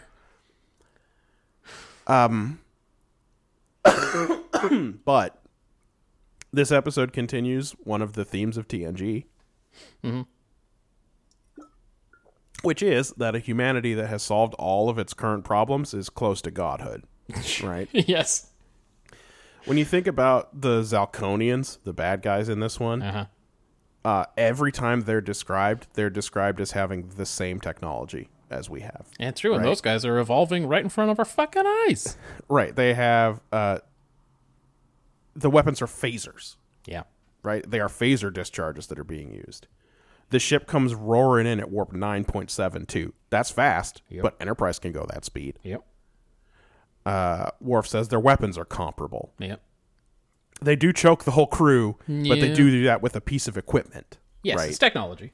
It's just a slightly different weapon that they have. It's a bad guy weapon. But these guys are on the cusp of becoming energy beings. Yeah. It's what Q is afraid of, and also Wesley is kind of humanity's John Doe, right? I mean, I don't know how much they know about that yet. Though they have what the Traveler told them. Yep. Which is basically, keep an eye on this guy. Oh, yeah, they don't know it yet, but it is happening in TNG. Yeah. The idea is, hey, we're almost there. I wonder if Q were watching these Zalconians. Play with Q and all these other idiots, right? I wonder if Q's ever paid them a visit. Or I wonder if they're a lost cause. They're already evolving. Anyway, here's another very powerful entity Enterprise won't turn to next week when the Borg attack. But I don't know if they know how to get in touch with him, but they don't try to reach the Traveler either. That's true. They never try to do anything. They're quitters. They're like Scotty. Yes. They certainly never try to call in any favors. Anyway, that's pretty big. It's reinforced a lot of times in TNG, and this is one of them, and I gave it a 7. Oh, that's a big score. Huh. I had only given this a 2 in world building, and now I'm thinking about it. I didn't put in any of the medical technology stuff because I wasn't sure what to make of any of it. It's a lot of... She says to some technician, we have to design a custom virus. You're saying, what? And that guy doesn't go, huh? I never did that. Do you know how to do that? Because I don't... Were you expecting me to do it? I just inject people with morphine when they're dying. What are you talking about? Look, honestly, this is the military. I kind of treat this as like a 9 to 5. Like, I don't really know how to do that. Sorry. You could ask someone else, though. Maybe someone else knows. I mean, I guess these guys are evolving. I hadn't considered whether or not I should reflect on whether that means anything about humanity because of their similar level of technological achievement. Let's give it a 4. Because those things are important. I just don't know what to make of them. I'm confused by them. That's tricky. Let's see what else. Zeta Gellus Star Cluster. Unmapped. That's what they're around for. Again, the only thing I had for medical was whatever Beverly stuck to this old boy's head. And then I had Beverly has a generous staff this week. Normally she don't have nobody, but... Yeah. This guy's crazy. She's still the only doctor. Yes, but there's Blue Unis just hanging out in there this week. This guy's crazy cell regeneration. He's evolving into a glowing green man, like the guys who sit behind the glass at hockey games. I think we've described him adequately. Okay. The Greendale human being is much better. The term John Doe exists into the 24th century. I don't know, everyone seems a little bit amused by it. It feels like something she dug up. But they don't go, why should you call him that? What does that mean? Yeah. The Zalconians are pretty advanced. So yeah, let's give it a 4. I'll flip into characterization here. Geordi and Worf broing out in 10 forward is surprisingly watchable. But why is Geordi such a tongue-tied freak? It's very bad what they do to him. I mean, they did it. They started it in Booby Trap, right? The Coco No-No scene was the beginning of the end for him. And this was an opportunity for them to walk it back, to not have him be this way going forward. But They kind of forget about him, and then they think it's funny to do what if Leah Brahms really showed up, and then we see Aquiel, which is just trash. Yeah, his romances are not... They're not great. I thought maybe it was because this lady rejected him on the holodeck 12 episodes ago or whatever, and that was just in his head, but... Man, everybody knows Geordi got shot down by Christy Henshaw, by the way. Worf, Riker, definitely Wesley. Wesley for sure knows. Just everybody fucking knows about that. Did he tell them? He shouldn't volunteer that. For sure, when the same time he told Wesley about Leah Brahms, he started it with. So I had just had this really bad date with Christy Henshaw. I was kind of in my shit about it. I was all in my feelings. And then, yes, I fell for a hologram. He didn't know. I fell in love with a hologram, and I tell everybody about it. He didn't know sweet Wesley was going to turn on him like that. By the way, they don't have a scene together this week, so I guess... they're not even pretending anymore like they were last week. Last week, they pretended real hard. This week, he's friends with Worf again. Worf doesn't want to talk work in 10 Forward, and he gets kind of pissy about it.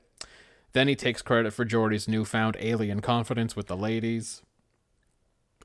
Worf has every single good scene this week as Worf. Yeah, he did all the good joke stuff. O'Brien's kayaking is another thing everyone knows about. Wesley comes in and is just like, you still think you can kayak, you lumpy old turd? Also, Wesley's the boy genius fucking walks into sickbay and just hits people. Well, like he outranks O'Brien. He probably came here in his neoprene because he's got a sore tooth, so I could just hit him in the shoulder. No, he heard O'Brien came to sickbay, and he's like, I love just going in there and bullying O'Brien because I love beating up on that Irish piece of shit. He can't do shit. The other day I walked up and just punched him right in the gut for no reason. He just said, "Thank you, sir." Beverly has got the nether tingles for John Doe.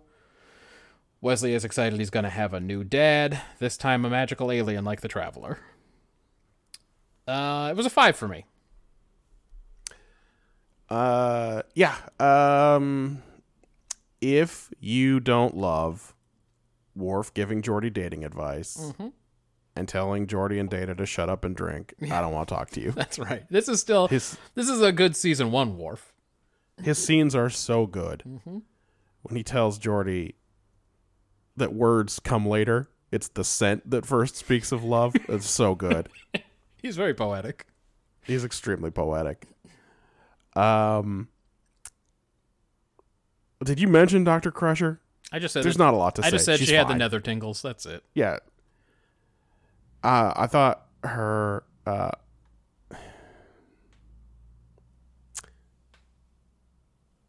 she has a weird insistence at the end that she gave John life, and that's a little motherly for this semi-romantic arc she's in with him. Especially because earlier she said it had nothing to do with her. It was his magical cells. Yeah. So make up your mind, lady. Picard is only in this one this week to do plot. He certainly doesn't, as you said, he doesn't do any soul searching or anything. And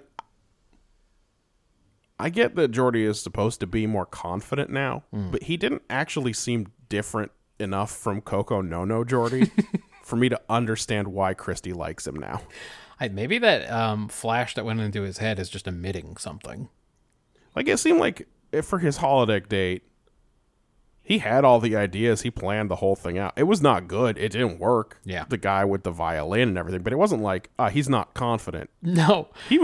That was a sweater of a confident man. That's right. You cannot wear that sweater unless you have a certain amount of confidence.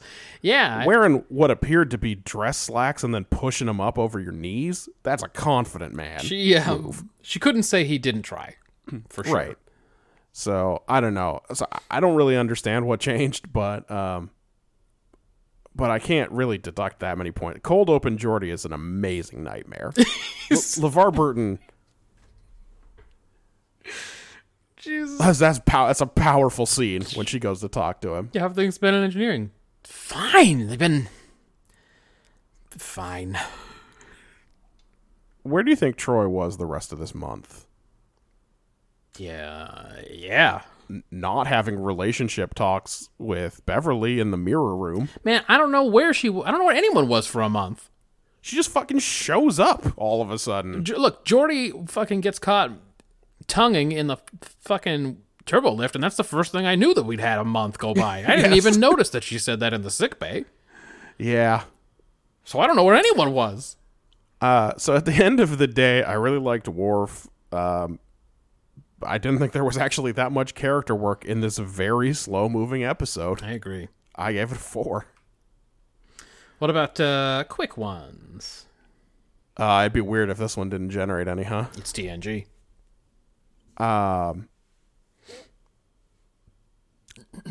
What's up with this away team?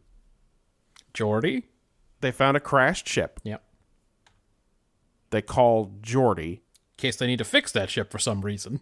Data and Dr. Crusher. Why Geordi? Why not Worf? Yeah, right? Worf just gets to keep drinking. Maybe that's why they tried to bring him along. He's like, nah. I know why they brought Geordi along. Because they needed to hook up a thing to his brain. It'd be great if they did know that in advance, and they're like, only one person's dumb enough. Well, there's only one sucker on this ship that we can use. She says John Doe is not stable enough to transport. Why would you have to be stable to transport? Yeah, if we're just gonna mix up your bits anyway. In case a big clay worm bites you and you go into shock?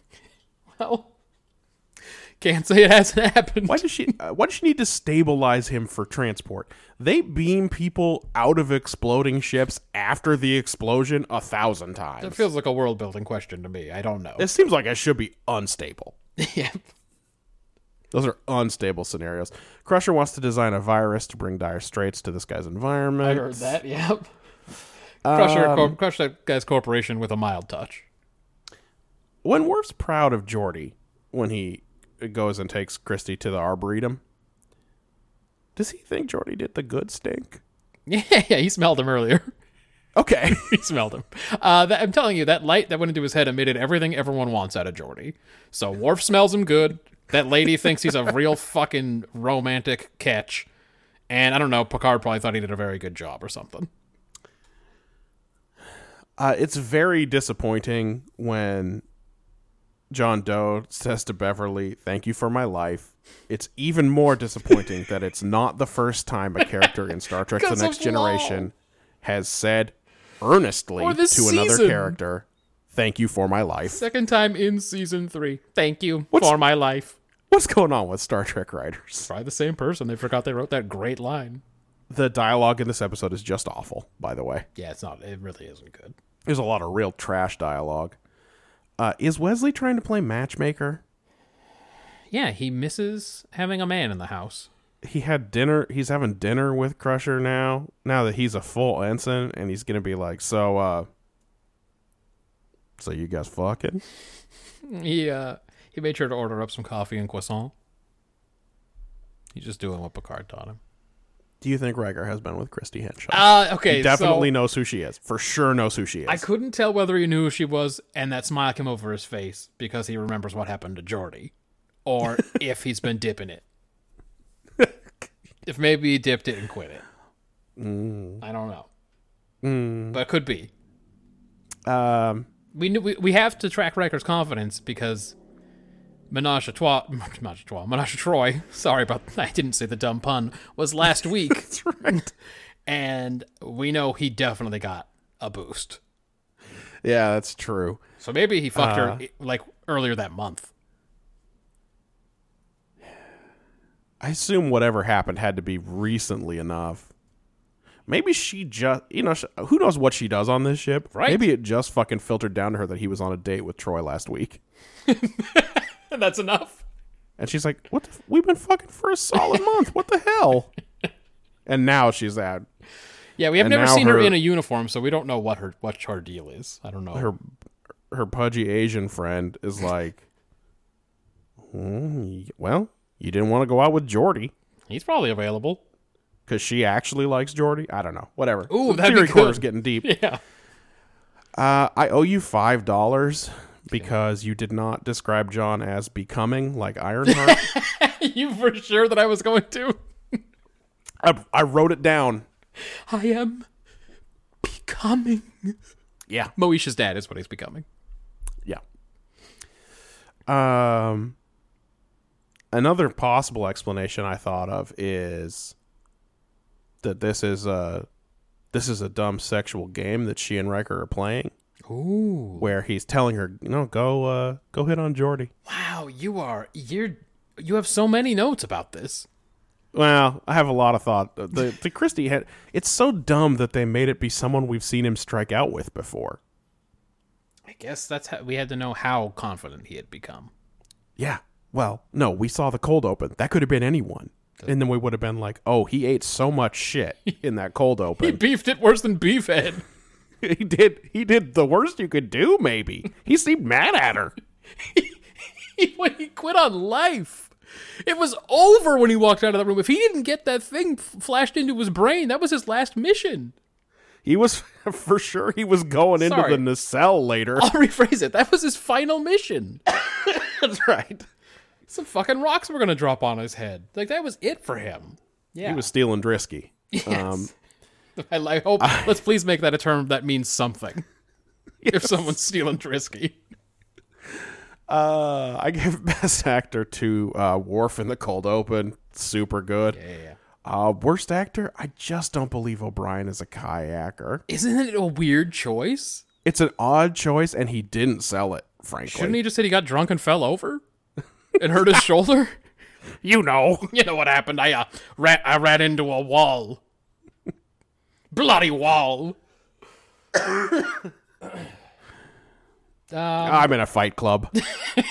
It's me and the other non-coms. Wesley makes us do it. Do you have some quick hitters? Just a few. Again, that the medical scenes were abnormally gross for TNG.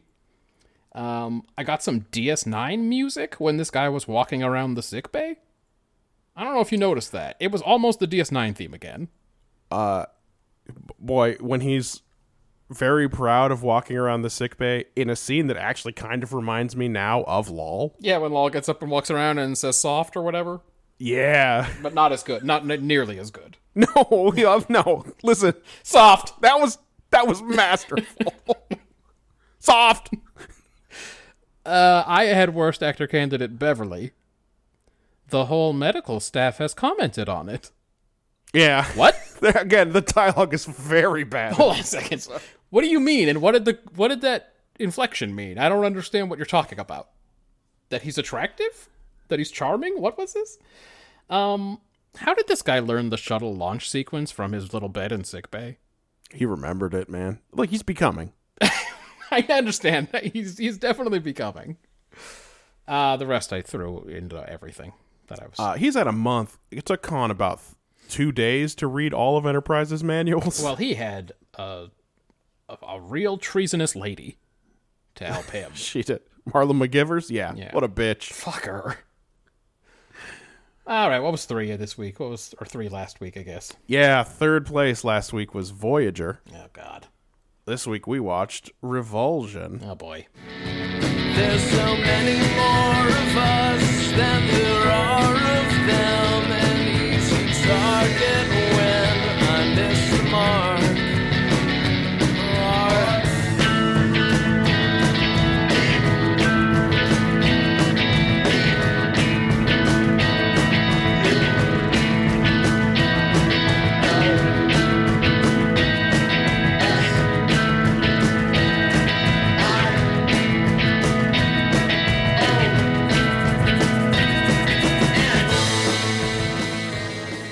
Indulgent, I know, but you only get so many of these where you have a song that spells out the title. Yep. All right, God, I can't believe I have to do this. Okay. A hologram is doing some shady business, cleaning up bodies and stuff. And then he sends a distress signal saying he's all alone on his ship and needs assistance. And he's like phasing in and out and shit. Because I guess his program ain't working so good. Credits.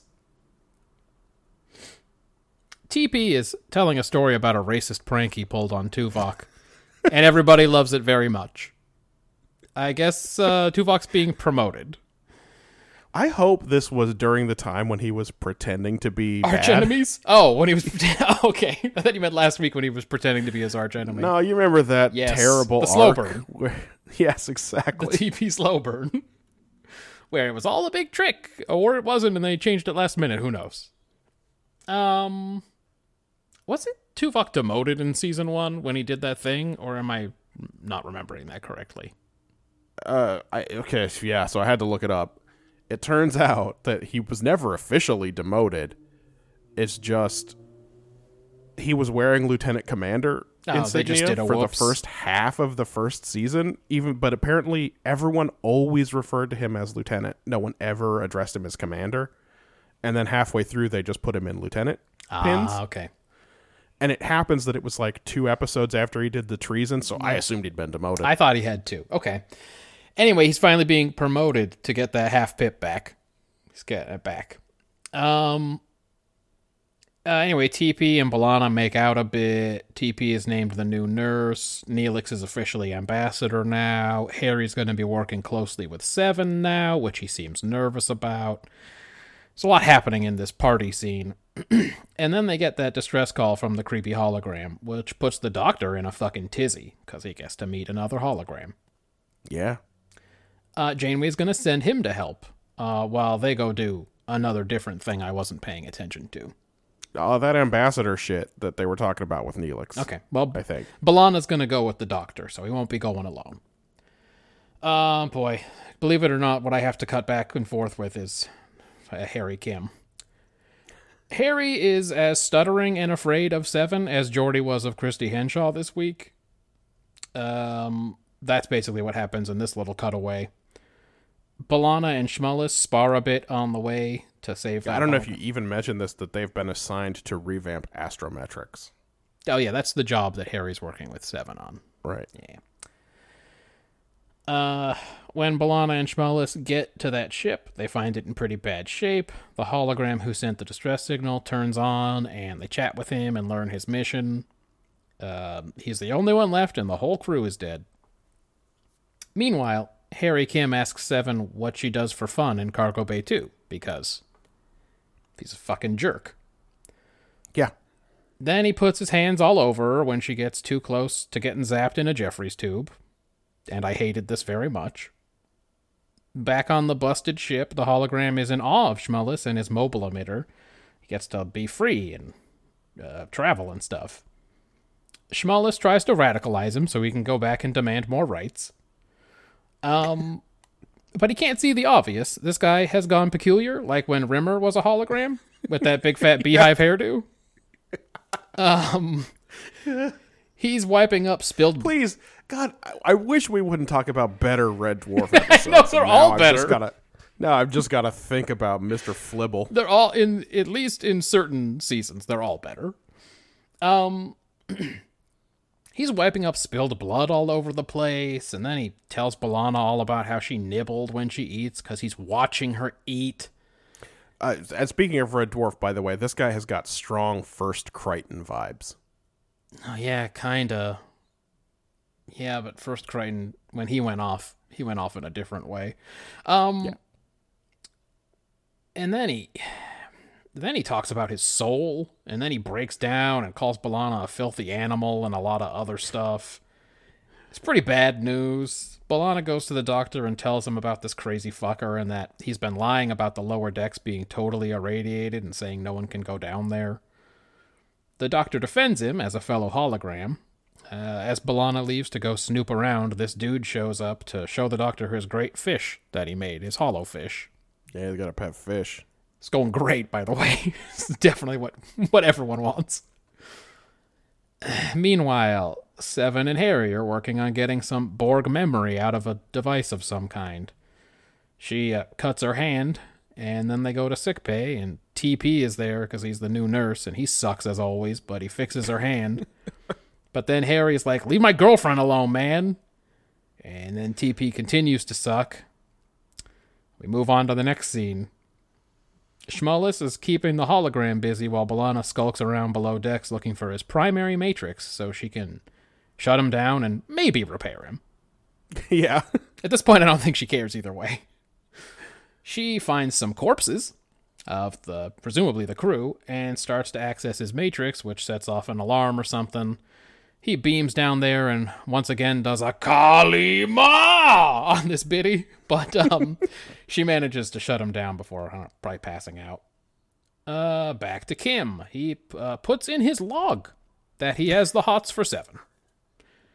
So that happened fast. That's cool. No, it's so much worse than that. He puts in his log that after talking with Tom, he's decided that it would be a bad idea to pursue a romantic relationship with 7. Cut to. Anyway, he invites called her her to the mess hall in the middle of the night to work on something. He invites her and asks her out immediately. You sound so disappointed. Who wrote this? He invites her for a midnight cram session, dims the fucking lights, and tells her he'll take her to the holodeck like a fucking dumpster person. She catches on, I think. This is my theory. And goes, okay, bro.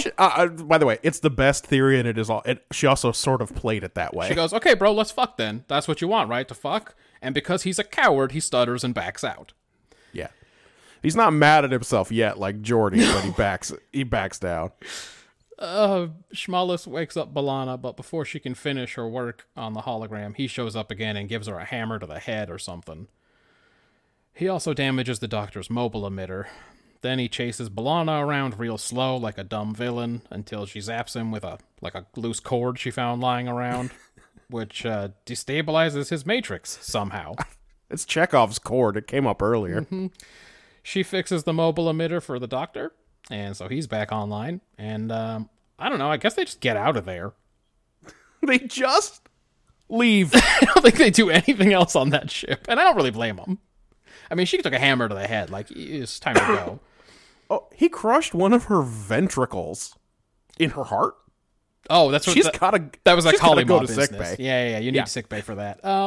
Harry begs Chakotay to be relieved of all 7 responsibilities. Chaco reveals that 7 already spoke to him and that they make a really good team, so they're partners now. He's just going to have to work with 7 forever. Chaco laughs because who cares what happens to either of those 2 people, right? 7 or Harry? He does not. Yeah, he does not. Yeah, he doesn't give a shit. That's correct. That's the end of the episode. I wrote, Schmallis does a joke that no one thinks is funny, the end. But yes. Where he pretends to be real mad at Tom about cleaning up and then says, nah, I've decided I'm going to lighten up. And then he drops stuff on the ground and goes and sits at his desk. Yeah, it wasn't amazing. Oh. Hey, what was this about? Maybe something like sympathy isn't trust? Like, I don't know. There are themes of prejudice all throughout this episode. Because the guy keeps complaining about it. That this bad guy. Isomorph killed all his disgusting crew because they were prejudiced against him. It seems like everybody's prejudiced against everybody. He's going to do the same thing to B'Elanna. Mm-hmm. Schmallis is way too trusting of this guy. Yep. Especially after B'Elanna tells him he's a real creep because he's another hollow man. Yeah. Tom's objection to Harry and 7 dating is that she was a Borg who assimilated a lot of people, and not she's 9. Yeah, well, his first objection is that. His second objection is that she was a Borg a month ago, and who knows what she's like. Maybe she doesn't even know. Right. Which is much closer to the point. It's closer to the point for sure. Much closer to the point. Maybe don't try to date her. She just woke up. Maybe give her a break, huh? She just woke up from being a robot for 20 years. Maybe just give her a break. And also she wants to go back to being a robot still. She still wants to be a robot. This is something that we have forced on her already. So maybe just don't date her. The problem with this episode is that it's just Psycho in space, and they weren't trying to do anything. I agree. They were just trying to do the horror one. So I gave it a 1 for themes. For themes. I gave it a 0. I'm not going to fight you on it. Yeah, I don't know what they wanted us to walk away with, really. I don't think they had a point. This guy may have been mistreated by his crew, but we'll never fucking know. Maybe he just went crazy and killed them. We know for sure that he murdered the 6 of them and hid their bodies, so it's not necessarily clear whether he was telling the truth or not. That's what I'm saying. Harry tried something I would consider akin to Statch, but... Oh yeah, it was Statch. For sure it's Statch. But he's so feeble that 7 scared him away. Yeah. So I don't even know what to do with that either. So I'm just out. I gave it nothing. Flipping around to execution. This guy did a good job of playing creepy, nasty hologram, but I didn't need another weird horror episode, and we don't learn anything. This is our boy Loomis from Carpenter Street. This is our boy Loomis and fake Romulan. I don't remember Also the fake Romulan from the Dias cast. I don't remember what his name was. His name was Colonel Lovok. All right. The Harry plot just reinforces how shitty everybody on Voyager is, but again, what did we learn? Yeah, nothing. It's a 2 for me. I gave it to you. I gave it a couple more points than that because I thought that at least the guy was creepy. Yes, he was creepy. Like, all they were trying to do was a dumb horror thing, and they did it. He's creepy. Seven spends the whole first 20 minutes sending very strong child signals. Yeah. She's super frustrated at having to do things by the book and having her work checked up on. She can't consider that she might have done something wrong, though she did. Yep. Her reaction to being cut is very childlike. Yeah, she's damaged. So one of two things. No, I mean, literally, she says, "I'm damaged." She just says, "I'm damaged." That's correct. Yeah. She says, "I'm damaged." It's there on the surface. That's right. Either Harry Kim can't see that, or that's what is attracting him to her. I love to think about it. Either way, he's trash. Yes. Harry Kim's trash, and he's canceled. That's right. And also Garrett Wang, because he's still pissed off to this day that he didn't get to bang Seven. He didn't get to have a love scene with the hot lady on Voyager. Garrett Wang knew that was his last acting job, and he wanted once to make out with an adult lady. That's all he wanted. It's like, hey, bro, she still doesn't eat solid food.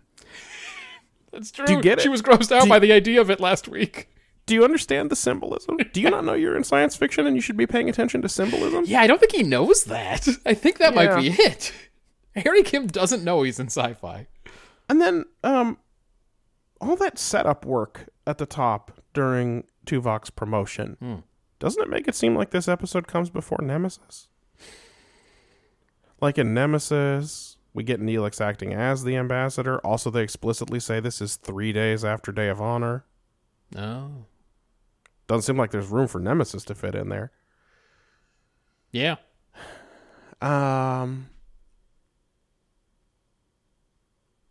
And there's something about this explicitly being a little side trip that B'Elanna and Schmullis are on that reduces the stakes of the horror side. Like, yeah, they're alone there together and Voyager isn't there to help them. But also, we don't care about these people. I don't care about any of them, literally. This show has created a cast of people that I don't care about. I give it a 4 for execution, but it's not a 4. It's only a 3. Okay. Yeah, all of my 2 points were because the guy was creepy. That was it. He did. He was creepy. Good for him. Hey, they also didn't do any world building, huh?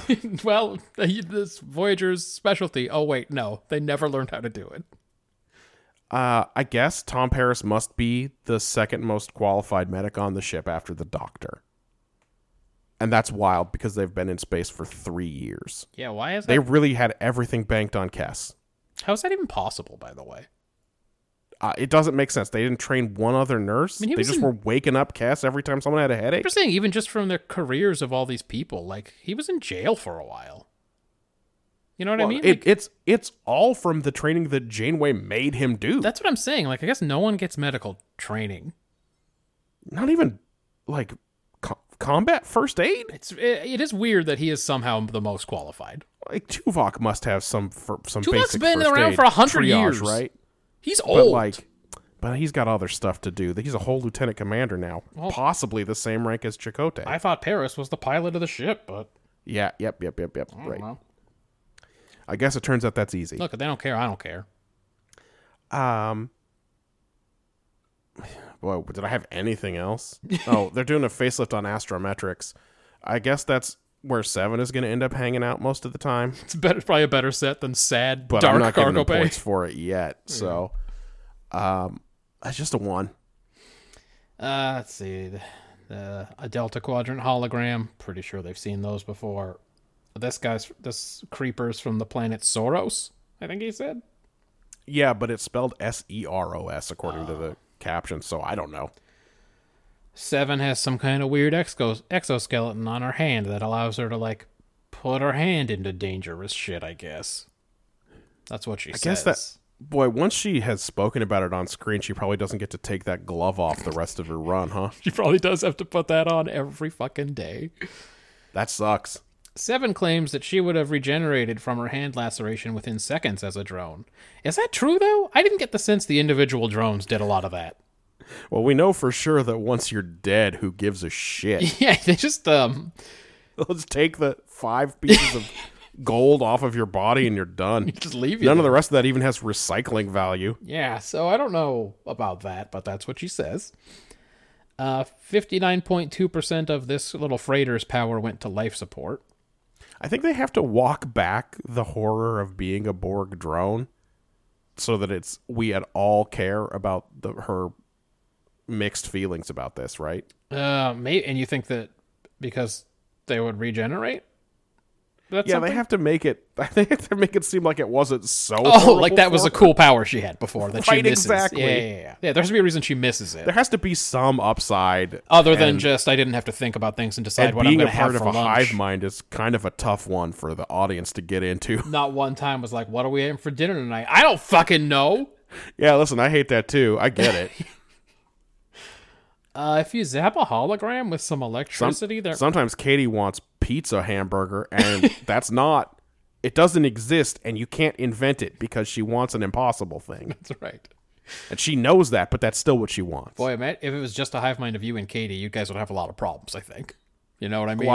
Our minds are not It would be very similar. in constant conflict over pizza hamburger. That would be that weird shape that Jordy tried to show the Borg. The idea of pizza. It would, by the way, incepted by yourself, your own also- hive mind. Listen, I get it. Everyone has a wife. Everyone's relationship is different, but like she always asks me what the weather's going to be like if we're going out to do something. And you always sort of like, hey, why don't you just check? It's like, hey, we have the same phone. By the way, happy anniversary. It's tomorrow, but yeah, thank you. Well, I don't know when this is going to come out. That's a good point. It probably is today when this comes out. Yeah. If you zap a hologram with some electricity, their matrix destabilizes. I don't understand why, but it happens. At least with that particular sparking thing that apparently is very safe for B'Elanna to be around. I don't know. She was not worried about it at all, but she did warn him about it. Yeah, one feels pretty fair. Look, it's not what they were trying to do. No. What about characterization, huh? Start with this. TP sucks sweaty ass. He's not good. It has been 3 days since B'Elanna and TP's space adventure, and they are both so extremely immature that they haven't spoken since. Also, Yep. She told him she was in love with him. he's the new doctor's assistant. He throws that hologram that Harry fell in love with right in his fucking face, which is rude, especially considering he said it at the time that it happens to everyone. Yeah. So he's just being hurtful for no reason. Yeah. Janeway got dressed down by Tuvok in front of senior officers the first time she met him. She remembers this. Always. She can talk about it like it's a joke, but it's not a joke. It's not a joke. She remembers it entirely. It shouldn't be worn ironically. This is her telling this story is a warning to everyone there that Tuvok does not have your back. That's right, exactly. Harry Kim is scared and horny about working with Seven. He tries Fuck, I think I wrote that exact thing. he tries hard to get with her, even though she's like a month old or whatever and has only read about sex on Wikipedia. Harry's a squid. Yeah. Neelix is now officially ambassador. Not sure Janeway can do that, but who cares out here? I mean, no one can tell her no. The doctor tells B'Elanna that she has a good bedside manner for a Klingon.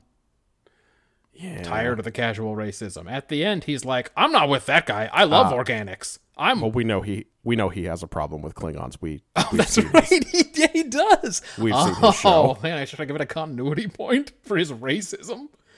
Well, I mean, no, because it's bad. Oh, that's right. I should take away a continuity point. Probably.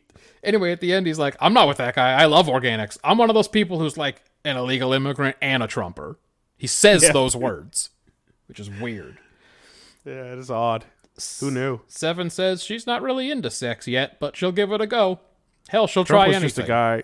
Trump was just a guy who introduced off-brand Playboy videos and showed up in the WWF in those days. It's true. For wonderful days. God, we really didn't know. We thought the world was going to become so No, those homeless colonies in that one episode. I guess we kind of knew. Oh, yeah, we were scared of Microsoft. All right, I guess we were pretty scared. Anyway, I'm convinced Seven just did that as a way to make Harry piss himself. I hope that that's true. The other alternative is that she's very naive and assumes that she's ready to handle adult sexual relationships. Like, she thinks she's got this, like, in the same way she didn't think she needed her work checked. And if that's true, it's just even sadder and more naive. Well, I gave it a 3, but if it's that, I'm definitely reducing points. Yeah. It's just a 3 for me. That's one more than I gave it. Janeway basically absent from this episode. Yeah. Chakotay and Tuvok get one scene each. B'Elanna spends the whole episode under threat from a creep, but it's not about her. No. Tom Paris gives Harry at least inconsistent advice. Like, the advice is right. But the reasoning is maybe not there. But like, hey, buddy, I don't think you're ready to handle Borg women. Yeah. Borg women aren't a thing. That's right. That's nothing. It's true. Talk about how she's a baby. But not on this ship, dude, where Kes was 2. Obviously, Harry Kim is garbage. Seven has a couple of pretty interesting human moments. I think that this episode could have been, if it didn't have the dumb Harry Kim's got a crush on her and then she orders him to take off his clothes thing. I didn't say it, but she says that to him. That's what she says when she... Yeah. It's played as if he's not ready for an aggressive woman. Right? Yeah. Which is frankly probably true given everything we've seen of Harry Kim so far. I don't think he's ready for anything. He definitely was pretty juvenile about all those ladies being into him on Planet You're Special. When all those women turned on him and beat him with sticks. And then they hit him with sticks. But, oh man. Star Trek writers, wow. Yeah. But like the stuff where she's not accustomed to making a mistake and getting cut and stuff, that's all useful stuff for her arc, and it's just a little bit poisoned by being in this episode. Yes.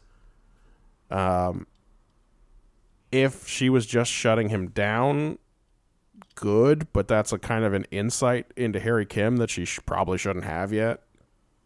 Yeah. And also, if it's like a fun joke that she's doing, that's definitely out of character, so it's a little odd either way. It shouldn't have been in here.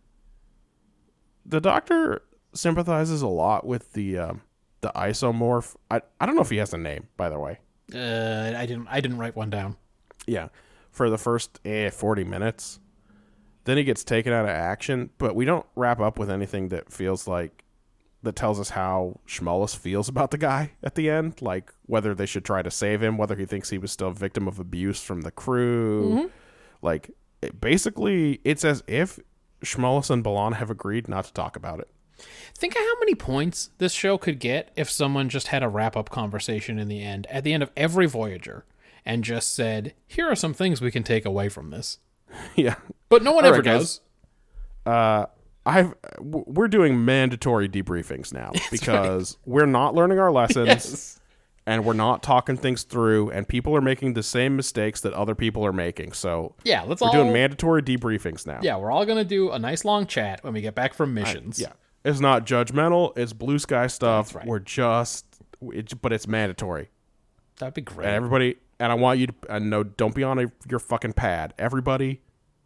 And Harry, this is really especially for you. Seriously? Harry, imagine Harry, are you listening? Are you even looking at me, Harry? Harry, imagine you're in a sci-fi. If you can. Hey, live your life like you were in science fiction and think about symbolism. It's hard to say character work got done, and I'm very disappointed in one young ensign. I gave it 2 points. That's fair. Very fair. I'm extremely disappointed in him. I know. I got that from you when you were talking about him.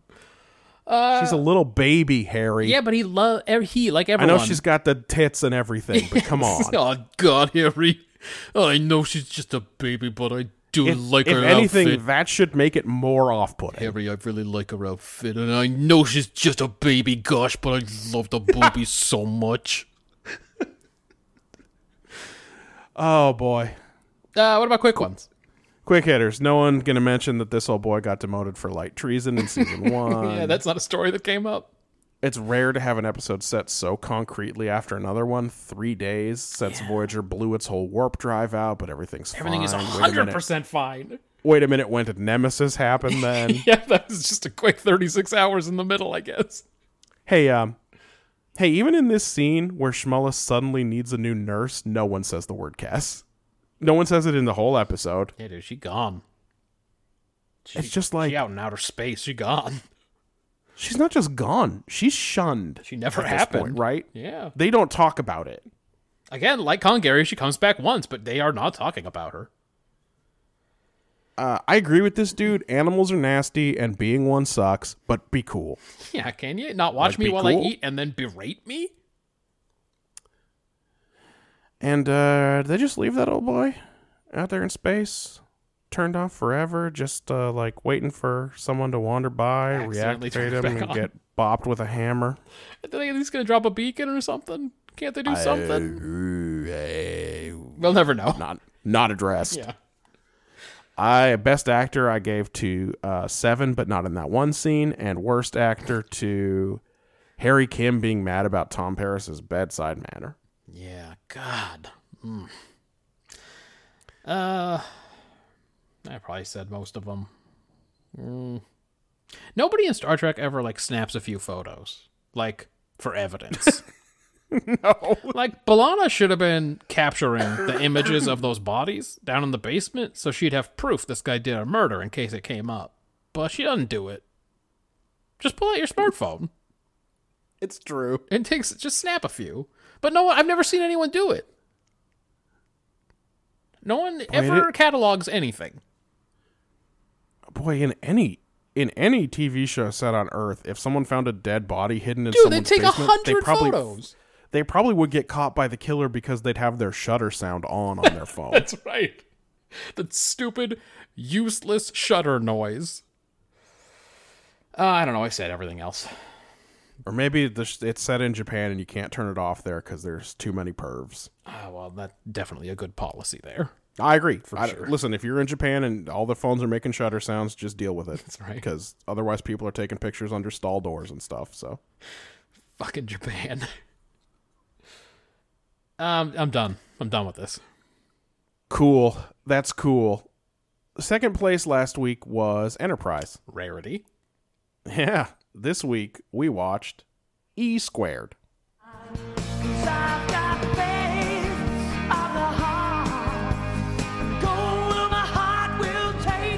I've got faith to believe.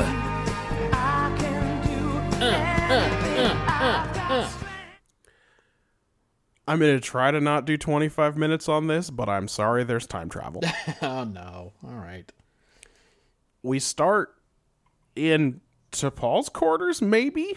It looks like them, but there's an ancient old Vulcan. Oh, it's old T'Pol. Yeah. Off to a good start. Cool. All right, old T'Pol. A goofy-looking Vulcan comes in and tells her they were unable to stop the probe from entering the vortex. It's all happening as it did before. And she says, you must find Jonathan Archer. Credits. In her quarters on Enterprise, present-day T'Pol is meditating when Trip comes in to suggest further neuropressure sessions. No. But she doesn't want to do it anymore. Good. And he plays it off like he's really just been worried about her. And we know she's been going through some stuff, but she doesn't tell him about any of the stuff she's been going through. No, it's not about that. But it seems like she's really, really having second thoughts about this relationship and all her feelings. She sends him away, whatever. She refuses to admit there's a problem. By the way, I can't tell you how disappointed I was this far into the episode.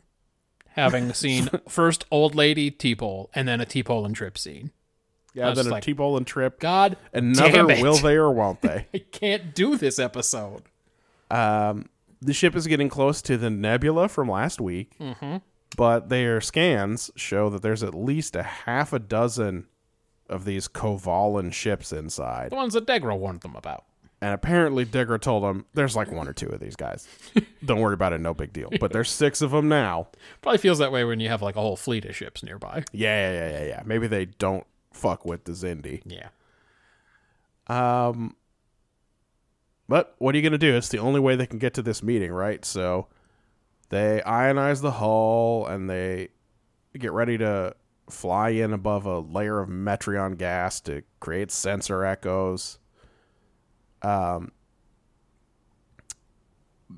right before they get there, another ship comes in, and it's NX class, and everyone thinks for a second it's Columbia, but no, when they zoom in, it's Enterprise. Yay. With like extra model parts glued to it. Yeah, it looked real fucking steampunk. Yeah, it's Steampunk Enterprise. Loved it. And they hail them, and it's that creepy Vulcan from the cold open. Imagine a Vulcan from Florida. Yeah, now you're talking. Yeah. And he's got an accent for some reason. Yeah, he's from Florida. You know. He identifies himself as Lorian, commander of the Enterprise. He comes aboard. They meet in the conference room. And Lorian lays it out this way.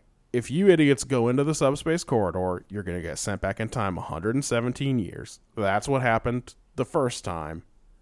Hence. We got chased on through there. Yeah. We came out in the past. We couldn't go back through the corridor. It's one way only. And then we were like, what the fuck now? Yeah. And it was still 26 years prior to first contact. And they didn't want to go back and contaminate Earth. So they turned Enterprise into a generation ship, and they've been living like weird pirates inside the nebula. Yep. The whole time you guys have been here, we've been here. Don't you appreciate all the help we gave you this whole time? The crew had babies, and they trained their babies to take their places, and they gave them the mission to stop the initial probe that killed the 7 million people, which we know failed. Yeah. And it did fail. And now they're here with their second plan to improve Enterprise's engines with technology that they have stolen and bartered for, so that they don't have to take this corridor and go back in time, so that they can just fly go a to the regular council way. Another safe way. Yeah, again, the whole point is going through this nebula is a shortcut because of that corridor. Right. But it's not safe. Not safe. And if you go through there, you'll go back in time. Your mission will never be completed, right? Right. Et cetera. So this is how you're going to have to do that. Mm-hmm. Archer's skeptical, so they go down to see Phlox, and Phlox confirms that Lorian is Trip and T-Pole's kid. And his first officer, Karen Archer, turns out to be Archer's great-granddaughter by an alien that he rescued. So good stuff. Business as usual, apparently, as soon as they go back in time. I think he would have made a baby with any of the 9 ladies he's rescued so far. He's rescued a bunch of them, and he would have given any of them his child. Mm-hmm. So that's sort of enough, and they get to work on fixing up the engines. Trip and Lorian bond a little bit down in engineering. Turns out Trip died when Lorian was like 14, so he's getting to have a catch with his old man again. Yeah, it's a real field of dreams. Yes, yeah, ask him if it's heaven. It's great. Archer goes to visit old-ass T-Pole. They take him to visit old-ass T-Pole over there. And, she's loosened up. She's a lot more comfortable with her feelings, and I don't know. It just seems like that's what we're supposed to get out of that. She gives Archer something to give to his T-Pole, and when we go back to Enterprise, it turns out that everyone is having this conversation with all these people. Yeah. They are not worried about contaminating this crew. Everyone is all jazzed up about who they're going to fuck. Yeah. And it's like we talked about earlier. They don't have to decide what's for dinner anymore. It's Worf and Parallels is what's happening writ large on this ship. Is everyone's like, you never thought about it, but now that I've been told it happens, yeah, I would. I'm gonna do it. I'm definitely Shit, gonna. what the hell? Yeah. Except for Reed, who's going to end up alone. Not a surprise. And he's got feelings about that too. Yep. T-Pole goes over the document from old T-Pole, and it turns out that Lorian's mom doesn't think it's a good plan. And she thinks there's too much risk that the ship is going to get blown up, and young T-Pole and present-day Trip both agree that this is a dumb plan, and if they go faster than about warp 5.6, the ship's going to be destroyed. So T-Pole has, young T-Pole has an alternate proposal. It seems odd that the 100 whatever years they've been out there and they haven't agreed on this yet. They've been out there for 100-something years, and the guy is like, well, I'm going to tell him to do this. And then T-Pole's like, no. Well, so this has only been the plan for 9 months or however long it's been since the thing failed, They right? must have been very sure they were going to stop that probe. Oh, they were generationally sure they were going to, right? By the way, what a No fuck plan up. B's was the ship motto. What a fuck up that was. They fucked it big time? I have so many things to say about it. Okay. Lorian thinks that it's worth it because he thinks there's only a 22% chance the Enterprise is going to blow up. Yep. Which it's not a comforting number. No. Young T-Pole has another plan, which is, hey, maybe if we modify the impulse manifolds, we won't go back in time, though. Yep. You ever think about that? Yeah, and they run it through the chain. Archer confronts Lorian. Lorian confronts his mom, and he's so set against this idea that he convinces his crew to do a piracy and steal the plasma injectors they've been modifying from Archer's ship and go and meet Degra in his place and, I guess, explain a lot of things. That really would. I mean, that would answer that other guy's questions. For sure. Oh, yeah. Be like, all right, so here's the deal. Yes, there are 2 of us in here. No, Archer did not know about that. Yes, I am his... Yes, I am the son of T-Pole. That's his first officer. I am the son of his first officer. Yes, time travel. But anyway, that's his dumb plan. They get caught, but they do manage the theft. And then the 2 ships start shooting each other. This is plan C. Yeah, plan C now. Shoot at each other. Archer sends T-Pole down to the transporter with a third rail idea. Oh boy, is this ever. Which is... This is a big one. Hey, what if we just started beaming out parts of the EPS system from the other ship? Yep, just beam all of their essential bits out of their ship in motion. Yep, and they do that, and it foils the escape. I guess the other ship turns Lorian over because we next see him in Archer's brig. He says, stand down, and then he contacts the Enterprise and says he wants to talk. So I assume he gets off of it. They link up, and then they escort him to the brig to wait for Archer. At the moment he link up, they just take him right to the fucking brig. Yeah. But she kind of has to know. Yeah, that's true. Anyway, apparently Lorian has got crippling guilt because he thinks that he should have used Enterprise to ram the probe. Yeah, that was his last chance.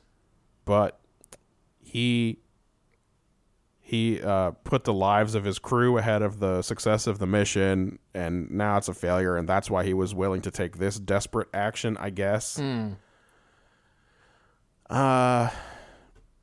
T-Pole works out the modifications they need to make with her old self, and her old self asks a bunch of pointed questions about her Trellium addiction and tells her she's going to have to learn to live with her emotions in this endless arc, but also tells her, hey, maybe it's okay to talk to Trip, huh? Maybe lean on other people. Don't just stew in your quarters and not get any better. Yeah.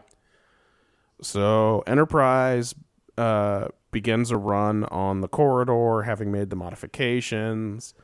The Covalans attack, but it turns out that what they thought were sensor echoes was actually both Enterprises. Which should have been Plan A. Should have been Plan A. No one thought of it. They drive off the attackers together, but Archer's drive coil's damaged. So now he can't keep up. Lorian takes him under tow and yeets him into the corridor. Yep. And it's a rough ride for him, but they pop out on the other side and confirm that they did not time travel and they are in the present. But after waiting 5 hours, there's no sign of the other ship, which kind of in our side disappeared in an ambiguous way. Yes. Not clear whether it was blown up by the Kovalans or never existed in the first place. Archer and T'Pol have a conversation about which of those two things they think is true, given that Enterprise didn't go back in time, and Archer is called to the bridge as Degra's ship warps in. What's this one about? After thinking about it for some time, what would you do if you could see into the future? It's a bad question. It's a hypothetical question.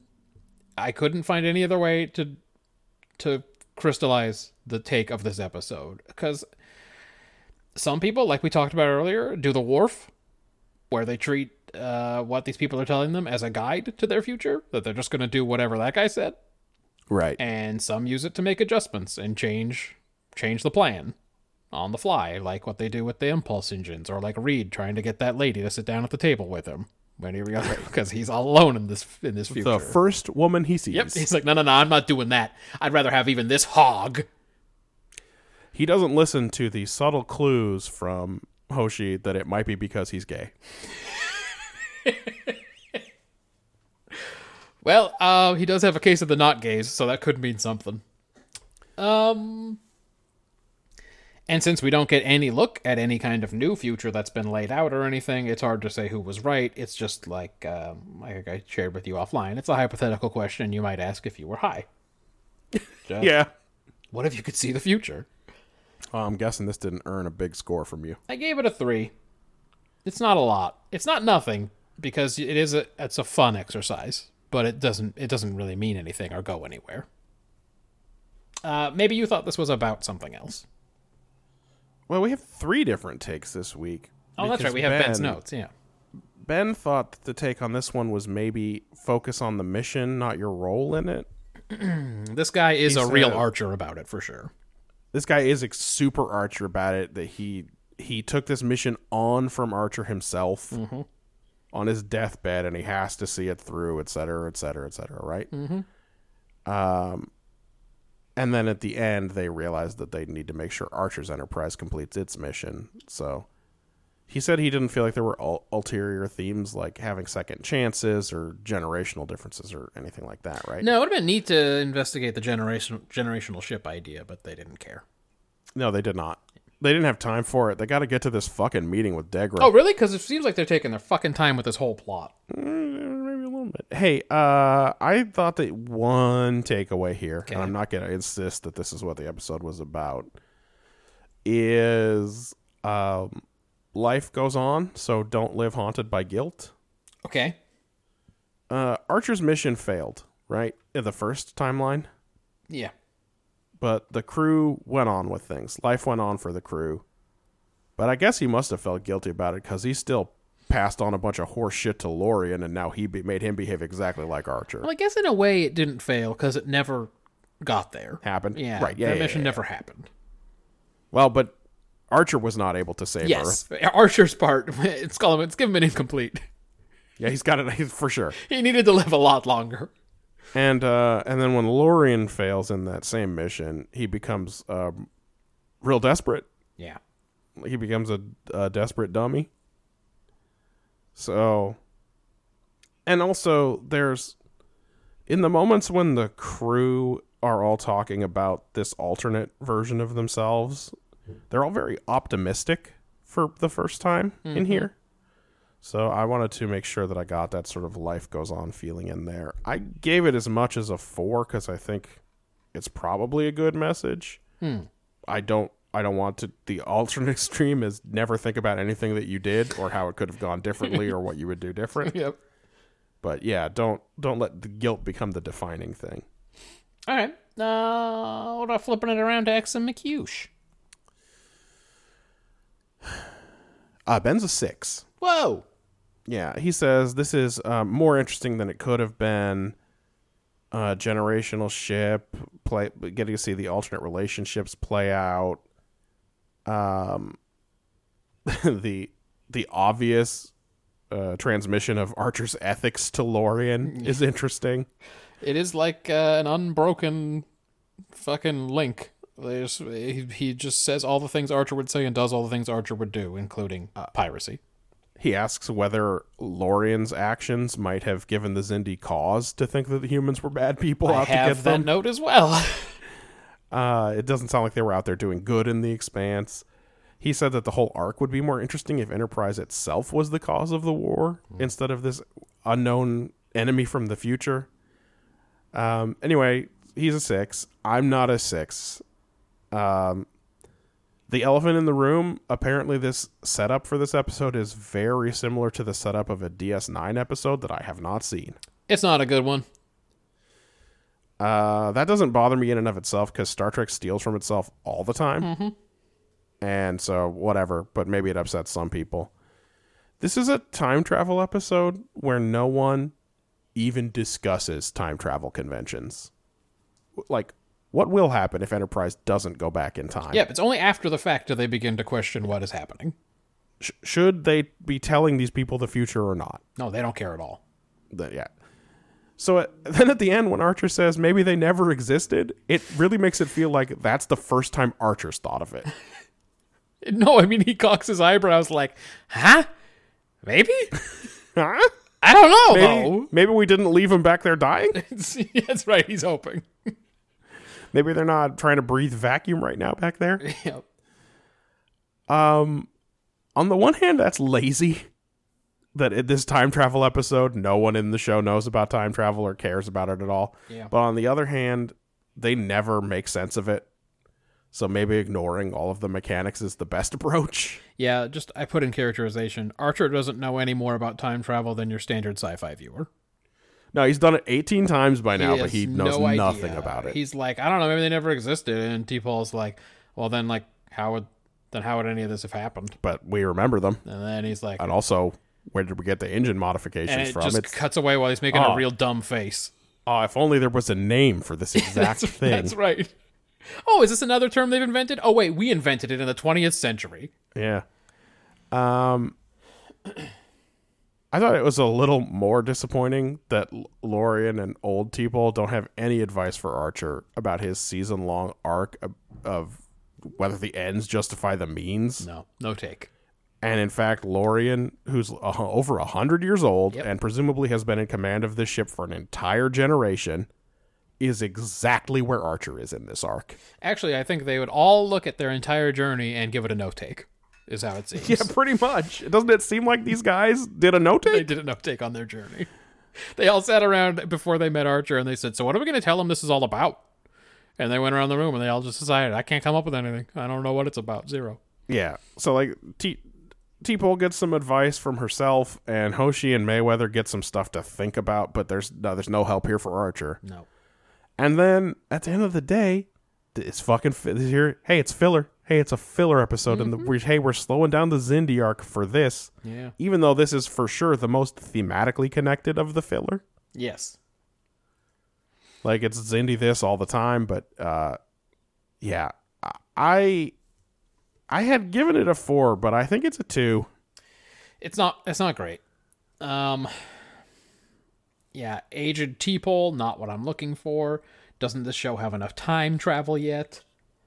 I'm so mad. Why do we need this jerky slow-mo footage of Enterprise getting blasted in that nebula and going back in time? Nobody was even there to witness it except old T-Pole. It is there so that we can have 1 second of doubt at the end when they start to play out the exact same sequence after they go through the corridor. Ugh. Like, we may as well skip the cool cinematography, guys. Not interested. Yeah. This old lady makeup on T-Pole is straight out of the Admiral Jameson fucking nasty gremlin playbook. Yep. Good God. For sure. Horrifying. We've seen old Vulcans, dude. I've seen Sarek at age 202 or whatever. He didn't look like that. He looks a lot better than this, huh? Good Lord. T-Pole's been living rough. God. But maybe she's super old. For all we know, she was at Carbon Creek. I swear to God, I think she said that's her grandmother. I know she did, but what if that was a lie? If all of it She's may be a lie. keeping that book. Yeah. Who knows? So there's something that comes up in this episode where the good part of the council, the side that's actually having this conversation, Degra and Jannar and the unfortunately the other primate counselor never gets a name. They talk about unconfirmed readings of another ship. And in previous episodes, they were interrogating Archer and asking him how many ships were in the Expanse. Now, they could have just been asking him about other Starfleet ships in previous episodes, because it makes sense to send more than one ship. What size force did you send after us? Why would you just send one? All that we know about you is you're going to kill us all. Yeah. We don't know this is your only ship. But whether they had this two Enterprises thing in mind, or it just fits what they were saying before when they wrote this script, it at least it still works based on the stuff that they've said previously. Yeah, it's the same as the Tom Paris thing. Yes. What doesn't necessarily work is the part where he said unconfirmed. He's like, no, those readings were never confirmed. But then this Lorian tells this crazy story about how they really went after that probe. And they tried, but they just couldn't destroy one it. Ship. And it's like, what was this? What happened at the probe? Can you tell us? Because I'm very confused about what the plan was to destroy that probe. Why it failed when you had 100 years to plan it. Hey, also, no wonder Degra was impressed by the sensors on Archer's military ship. If they can't even tell that it's the same fucking ship. Didn't notice that this is the same ship. It's wild. Like if Degra had seen Enterprise and said, "Huh, you took all the extra pipes off of it," trying to fool us. I see. Too much drag. Yeah. It takes most of the episode for them to figure out that two ships will be safer than one in this Nebula trip. No kidding. That should have been plan one. Is we'll help shoot your way through. You know. Listen, I don't know that that's true. Apparently, the first Enterprise made it through without any significant damage, despite the fact that they were alone. Well, like, it should have been... Something went wrong this time, and their drive coil got busted. It's just like, of course it's a better plan to have two ships in there, but they have to shoot each other up a whole bunch before they figure it out. Yeah, really? They couldn't have had one ship draw them away, or... Yeah, like send one in first as the decoy, and then send the other one through. To make the run? This Nebula battle was, I think, supposed to be very yesterday's Enterprise. It was not. It was so boring. Yes, but I did not care even a little bit. For me, it was a 4. I think I'm gonna leave it a 4. It was there. It happened. What about world building? I had a question. They don't have any way to clean up all those rocks on the ground everywhere? Seems uncomfortable to walk on. T-Pole's in her quarters in her jammies barefoot, and there's just rocks all over the floor. She didn't brush them off to the side? Rocks in all the walls. She didn't have like a broom? She can't just sweep them up? It's like the Mafia got the contract to build Enterprise. They just filled it with rocks. And they did, instead of insulation, they just filled it with rocks. Just throw some old rocks in there. They cut a lot of corners. The hull is way thinner than it's supposed to be, and the weight is made up with construction debris. But why doesn't anyone clean it? They lost 17 people. Here's what I'm saying. Maybe it's not one of them must have been the janitor. Maybe it isn't a priority in the key areas. But in your quarters, like, she's not doing anything. Yeah, she could be cleaning it. Does she want to walk on rocks? Is it because she feels guilty?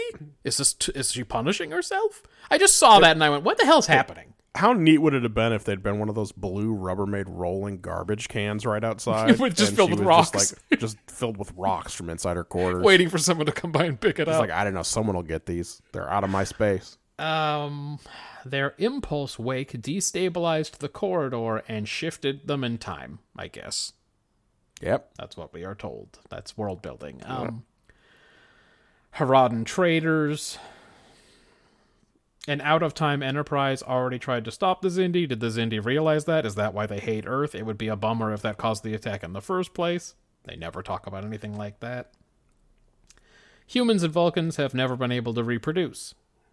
Though future... it doesn't seem like there's any reason they would have tried. These idiots hate each other. Future Phlox claims to find the solution. Or somebody claims Future Phlox does. Yep. Archer made or makes a baby with an Ikaran lady. Women make up about a third of the crew.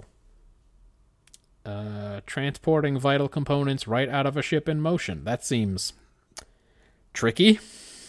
Yep. Also, it's just something Archer thought of on the fly. Because if you can do it, then, all future battles are stupid. Like, as soon as you get someone's shields down, you just start beaming out their fucking warp core or whatever. There could be a problematic scene in the next episode we talk about, in fact. NX-02, Columbia, I don't remember. I'm sure it was mentioned, but I don't know. I don't think it's flying yet. I'm going to give it a 2. Boy, I wrote all the same things you did, but I gave it the standard 3. Okay. Ben is a 5. Okay. He says all sorts of what ifs on the Enterprise with relationships, and he thinks they'll be thinking about that. Something about a hyperspace corridor sending you back in time. Mm-hmm.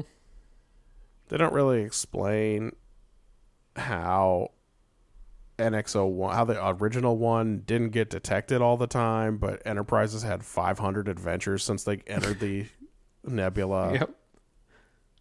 And then same thing you did. He wonders if they're retconning by saying NX-01's mission was part of why the Xindi hated him. Whatever. Yeah. He's a 5. He's a 3 on characterization. He thinks you can really detect Jolene Blaylock's bad acting even through the old lady makeup. Oh, hell yeah, you can.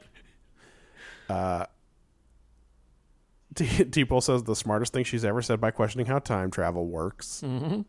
No spoiler that Reed's a miserable son of a bitch. What was the plan for this character? Yeah. Yeah. He is a 3. I liked it a little better, actually. Okay. I had it at a 5 for characterization. Most of the character work in this episode is T-Pole discovering that she can't put her feelings away again. Mm-hmm. And I thought that was done reasonably well, though I wish they'd get on with it. Seriously.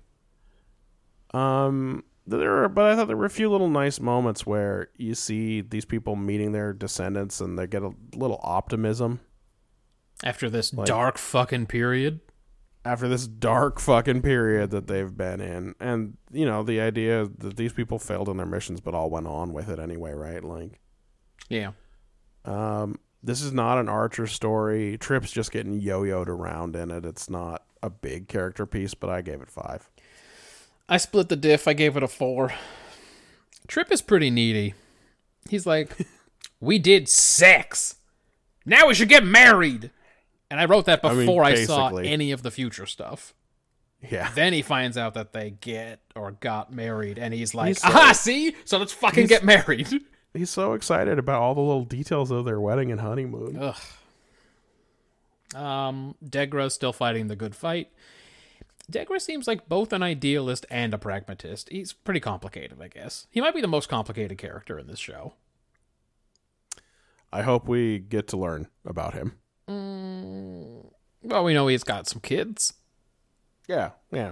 And that sometimes he feels bad, but then sometimes he doesn't. Archer's real nosy, just straight asking who's the father, a la Billy Boy Franks. Oh, yeah. When they reveal that I don't want to be T-Pole's... indelicate. I don't mean to sound indelicate. But who's the father? Yeah, when they're talking about how that guy, that Vulcan from Florida, is clearly related to T-Pole. And he asks who's the father, like that matters in the moment. Anyway, Archer doesn't know any more about time travel than your standard sci-fi viewer, I already said. Hoshi thinks Mayweather should ask out a lady because he might have a kid with her in the future, maybe. Oh, and by the way, it looks like the father is probably Rance Howard, so... It did kind of look like a Howard. Like if a Howard had a kid with a non-Howard. Sure, you know half what I Howard. mean. Hold on, let me write something down. Anyway, again, Hoshi thinks Mayweather should ask out a lady because he might have a kid with her in the future. So much for free will, I guess. Does Hoshi always call Reed sir when they're off duty? I don't actually know. It seems like I don't know, but this dude was down. She seems like she might be afraid he was about to try to get close with her. That's a good like, point. oh, I have to go, sir. Who would pair off with Reed? Honestly, he's vile. I mean, Trip? 2 seasons ago it would have been Trip. I was going to say Trip. Well, as they were... It's going to have to be Phlox. I'm sorry. As the only person nasty enough on this ship. As Trip and Reed protested that they were definitely not gay. That's when they would be pairing off. Yeah, of course he ends up alone. Major Hayes is probably who it's going to be. All that tension. Sure, I get it. got to go somewhere. Old T-Pole says she'll never recover from her experiments with Trellium, but that mainly just means she'll feel more emotions, so I don't really care. She just got to be a hippie and start wearing robes again and maybe strap them down. Yeah. I don't know. I didn't find that to be a big deal consequence-wise. I don't care. No. I don't care about that. No, that's the thing is it doesn't seem like there are going to be consequences. No, like she'll have a little bit more emotions. Just a little, though. No big deal. Yeah, just a 4 for me. What about quick hitters now? I recognize this Vulcan crony, this Vulcan son of T-Pole from Timelines and Timelines only, and I have seen this episode before, so that's how much it meant to me. I don't know. Boy, I don't think I had Lorian in Timelines when I stopped playing. This one was directed by Roxanne Dawson. I normally don't see those things in the credits, but I happened to catch it this time. Pretty standard, there's no time to explain line from this dude, Lorian, when he shows up. Yeah, the fucking Enterprise, a second Enterprise comes out of a cloud, and Archer's like, what? What's going on? And he's like, no time to explain. It's like, why? Yeah. Hang on. What do you mean? Well, but this one, you understand that this one needs explaining? So let's take a little time. I feel like we should explain. I got 5. Let's go. This Vulcan asshole is just going around telling everybody exactly what happens to them like a fucking nasty old Tupperware that's been soaking in the sink too long. Sorry, you know what? I've got some dishes that I've been meaning to knock out. Made it into my notes. Kind of funny, Archer getting his warp engine sabotaged after what he did to our friend Damar. It's true. It made me happy. He's not going to be able to take it back now. That's right. Sorry, I fucked it up. Well, technically, I didn't fuck it up. My first officer's 100-year-old kid fucked it up. Damar's gonna hate fucking humans after that explanation. Again, how bad is the plan? Let's shoot at each other. Let's shoot each other to shit, so both of our ships are broken. This is what's going to solve this mission. Yep.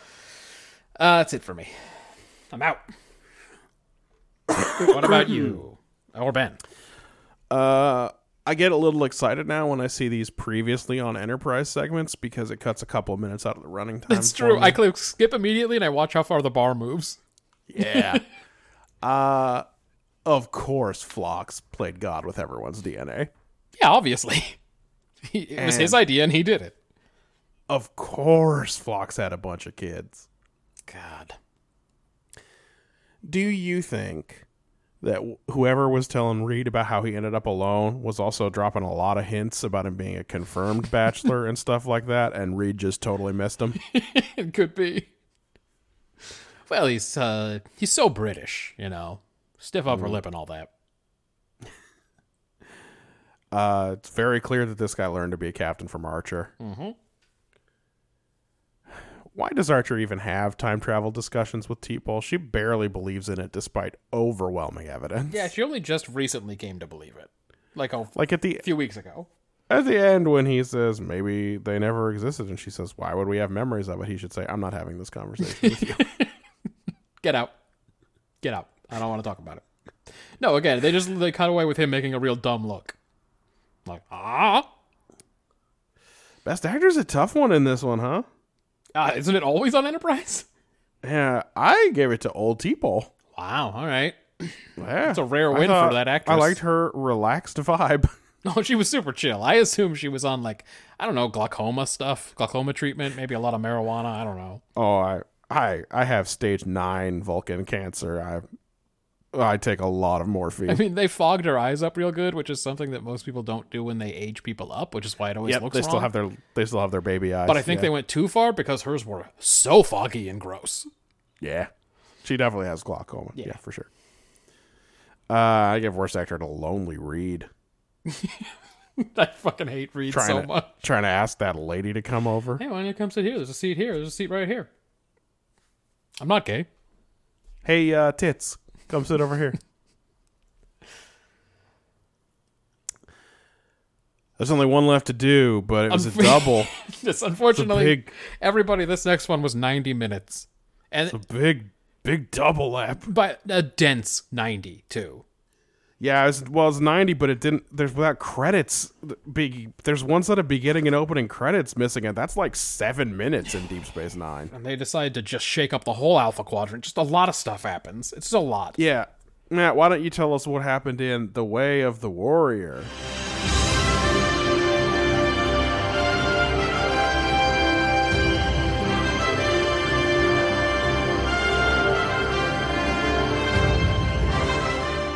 Oh boy, well, definitely in that clip, it all sounded a lot muddier. They changed. It's crappy. They changed the theme song. They included some real dumb bongs, I guess, for Worf. There's a lot of bongs, and then there's like the Spaceballs guy doing the Spake Zarathustra timpani in the back. Bum, bum, bum, bum, But it's down too low, and it's not at the same beat as the melody. It's very bad. You did tell me you were mad that they changed the theme. The whole theme was so good, and they trashed it up. That's true. That was your favorite. They took the original recording, they sped it up 10%, just like I did with So Excited. That's right. And then they just had someone play drums underneath it and added a bunch of bong sounds. The bongs are for Worf, everybody. Spoiler. The Klingons are here. Yeah. Anyway, it's garbage now. All right. Well, They ruined it. It was so good. Let me get into this. There's a lot of notes here. All right. Sisko, Kira, and everybody else are going around the station, sweeping their phasers and stuff, looking for changelings. Do they all look like they looked last week? No, there's we got a bald dome on Sisko. Kira's got a new hairdo. There's a lot happening. Yeah. Don't be scared, though. It's just a drill. O'Brien's hair is longer in the back? Longer, curlier, and stringier. It looks real nasty. It's a real bad look. I think he took up hockey over the break, and now he's got hockey hair. It's hockey hair for sure. Yeah. It's just a drill. Odo is posing as a changeling infiltrator so they can practice killing him. He gets Bashir, and then Sisko says he's got to go. Oh, they're not good at it, by the way. The drill runs for almost 4 hours. I know, and I get the feeling Odo gave up in the end. I think he was tired because he stands there. In real life, he definitely had time to dome Bashir and then zip back into the vents or whatever. Or just right back into that panel he came out of. Instead of just standing there waiting for Odo to say, bang, you're dead. Yeah. Anyway, Sisko's got to go. He's got a hot date with Kaye. I'm calling her Kaye now. I like it. Those two exchange gifts in his quarters, and eventually the conversation turns to the Dominion. Sounds like a whole new series of defenses are being equipped at DS9 to counter the threat of a Dominion invasion. Just then, Sisko's called to ops with a "you better get up here" from Dax. One General Martok is asking to speak with Sisko from the new Klingon flagship. He says it's been a long journey, and he needs shore leave for his crew. Sisko agrees, and then suddenly a shit ton of Klingon ships decloak. Uh-oh. Yeah. Credits. It has been a long journey for him. The Klingon Empire is not supposed to be anywhere near here. No. They took their whole fucking fleet, cloaked it, and flew it across the fucking quadrant, or whatever. Yeah. Martok comes to see Sisko, but first he makes sure that no one's a changeling. They do a blood test with Doc Tang. Yes. No one is a changeling. That's right. Everyone be clear. No one's a changeling in this room. Anyway, he says he's been ordered to DS9 to fight the Dominion alongside Starfleet. He got the order from Gowron himself. Sisko says that's not necessary, and they haven't heard anything out of the Dominion in a while, but Martok is insistent. These guys have been really resting on their laurels since they destroyed the entire Obsidian Order in Tal Shiar. That's right. Dax and Kira get wet on the holodeck, even though Kira has a hard time concentrating because she's worried about Klingons. Garrick and Odo are having lunch when some Klingons harass Morn. Odo goes and stops them, but it's clear the Klingons are becoming a problem. They then show up at Garrick's shop and beat him senseless. He can't figure it out why they did it. And then a distress signal comes from Kaye's ship. They're under attack, so Sisko saddles up the Defiant. When they get there, they see it's a Klingon ship that has Kaye's ship and a tractor beam. Ship's the Zosa. I don't know if we mentioned that before. Her ship's the Zosa. The Klingon bird of prey is the Mchar or yes. Mchar. They say Mchar, but I don't know if that's right. Anyway, I guess they're now stopping and searching vessels all over the damn place looking for changelings. Sisko orders them to stop since they're in violation of Bajoran law. They're in Bajoran space. But they refuse, so Sisko gives them a warning shot, and they finally abandon their screening and piss off. Dax says the Klingons have redeployed to just outside Bajoran space now so they can continue all their dumb searches without violating any weird Bajoran laws. Martok comes in and drops off the dagger of the Captain Sisko just shot at. He was executed for disobeying orders. Sisko doesn't care much about that, except it means the Klingons are a nuisance. Yeah. He specifically does not care. Well, it's not like Sisko liked the guy, but that does suck dick. Sisko has a scathingly brilliant idea, and in the next scene, our old friend Worf is here. I guess he wasn't too far away, or we've had a time jump. There must have been a time jump. We'll talk about it later. Worf says... They dragged this old boy up preying on Borath again. Uh-huh. I know we haven't talked about it yet in this show. Yes, it's going to happen in TNG in episodes we haven't gotten to yet. He will have visited Boroth. Worf says he's just been chilling at Boroth since Enterprise blew up, so that tells us when this is in relation to that as well. Yeah, we're like a year after Generations here. And he's thinking of resigning his commission. But for now, he'll help Sisko figure out what the Klingons are really doing here, since everyone's pretty sure this is a ruse. This whole we're here to fight the Dominion thing. After some hijinks with Kira and Dax, Worf confronts the Klingon dick who attacked Garrick earlier. He beats his ass and steals his dagger. Turns out it's Martok's kid. Worf uses the dagger to get Martok to come and see him. Martok shows up exactly as expected. And Worf grills him. Martok lets on about an important mission, but won't say more. Dax visits Worf on the holodeck, and they have a Batleth fight. She gives him the idea that given how many Klingons must be around, and since he's fucking royalty, there must be somebody around who's sworn to him. Prince? Yeah. One of your retainers is around here, certainly. So, of course there is. Worf gets sauced with the old guy and convinces him to spill the beans.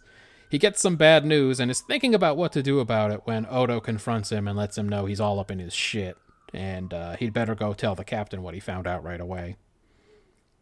Worf finally goes to Sisko and says the Klingons are really here to invade Cardassia.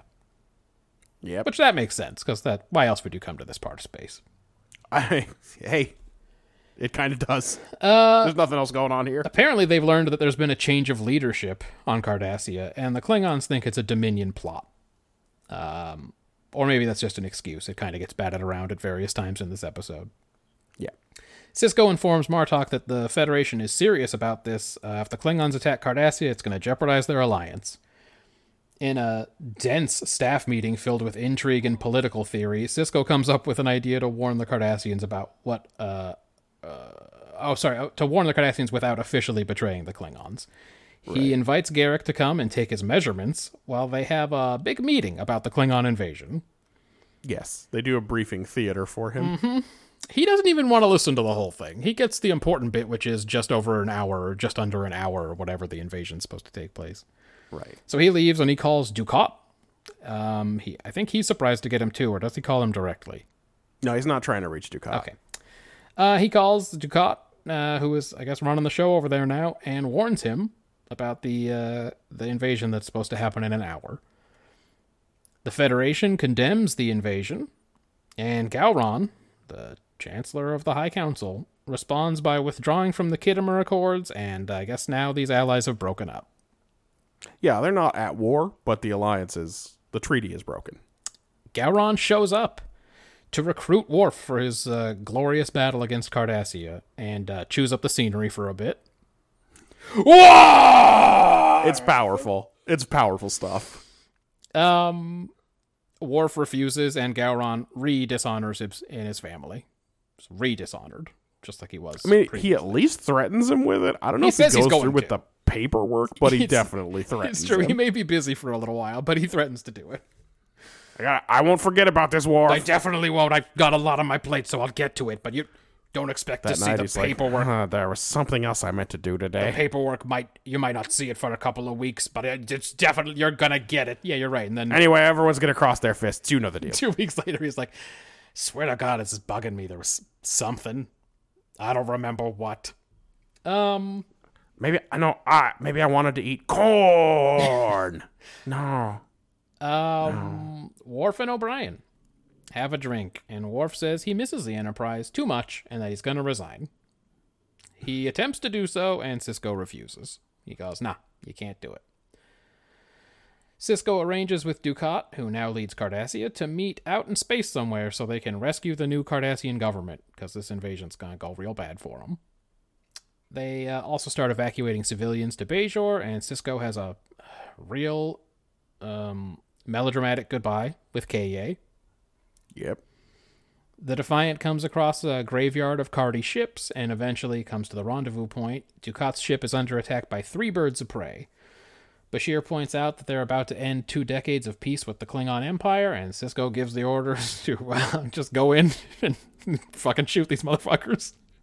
Yeah. He doesn't do anything with that warning except, yeah, I guess so. Technically, the Klingons fire on him first, but it doesn't matter.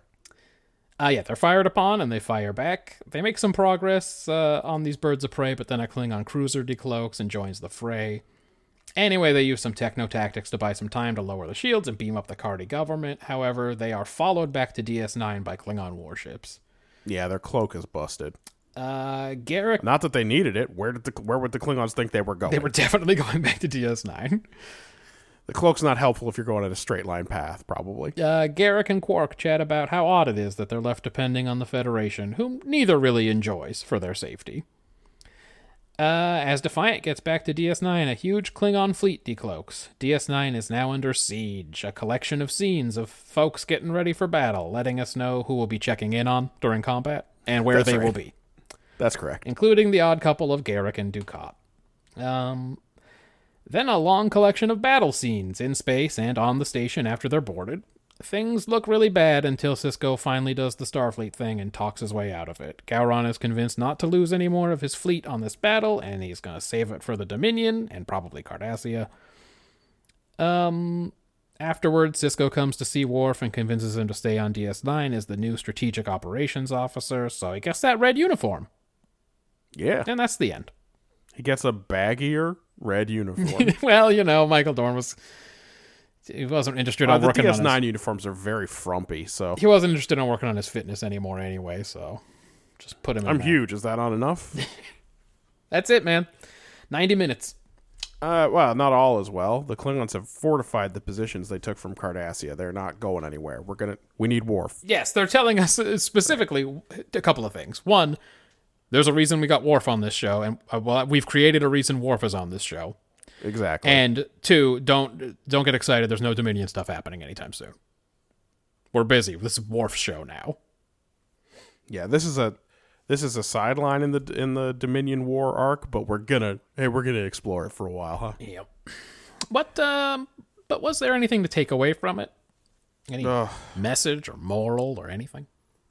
So first of all, this is a repilot. Yes, it is. DS9, new and improved. Yeah, exactly. Worf's here now. He has to meet everybody and start establishing what the theme of their relationships are going to be. By the way, since they changed the theme and they're doing all this shit, they should have just rebranded it DS9 The Next Generation. They really should have. Worf is the reluctant Starfleet commander that Sisko was, an emissary. Yep. Some of it's pretty by the numbers. It's actually the third pilot because they started season 3 by repiloting with the Defiant. Yeah. And, the Dominion War that they ended up putting on hold. But despite that, I think that one thing you can take from this pretty stuffed episode is if your only aim is glory, war will gain you nothing. Okay. When Worf warns Sisko that the real reason the Klingons are at war is because a lot of them have like a vague sense that things used to be better. Yeah. Wonder what that's like. The old glory-seeking empire used to be better. Mm-hmm. That's 8 years of experience since Heart of Glory talking. Mm-hmm. But it's obviously the case. Martok, for reasons, is willing to throw away the whole Alpha Quadrant for this shot at glory. Yeah. luckily Gowron is still shrewd enough to know better. Aside from a reminder to make sure you're fighting for the right reasons and maybe to avoid the toxic impulse of nostalgia, there's not a lot we can personally do with this take. Right. And of course it's buried under all of the meeting Worf and is Starfleet still his home stuff, but it's fine. I gave it a 5. I gave it 1 point more for the take. You can't run from your problems. They just gonna follow you. Which is explicitly said out loud. Mm-hmm. Yeah, I'm going with the Worf-Sisko plot. And allows us to pretend that we understand how Sisko came to that realization. And instead of, again, at the Season 3 repilot, when he just showed up there and said, I realized this is my home now. Yeah, I live here now, and this is where I live. I brought my masks and everything. I brought all my African masks. I live here now. The rest is mostly world building, I think. There's so much that happens in this fucking episode. But I'm going to treat this as the story of Worf, because they want us to see this show as the show of Worf now. He's been running from his Klingon problems for fucking ever, and those never stop bothering him no matter where he goes. And he's got to come face to face with leaving Starfleet after Enterprise beefs it. But, like, you're never going to get Enterprise back, so you can't really run from that either. Although if he just waited, he could have been on the new one. But anyway. Yeah, seems like it doesn't matter. He shows up whenever they have a big adventure anyway. Just like when I quit Little League, and then the next year, my whole Little League minors team was what was the green and yellow majors team? Oh, fuck. Moose Lodge. Okay. Just like when my entire minor league team got promoted to become Moose Lodge. Yeah. And then I was like, ah, damn it, I should have kept playing. All those guys are still playing together. We would have been really good.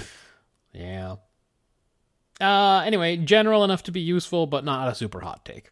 So, 6 for me. What about execution? All right. This was an incredibly full 90 minutes. It definitely changes the game for DS9. Gave us back a character that we like. At least we liked him on TNG. Although, the Worf it gave us back is season 6 and 7 Worf with his weird religion.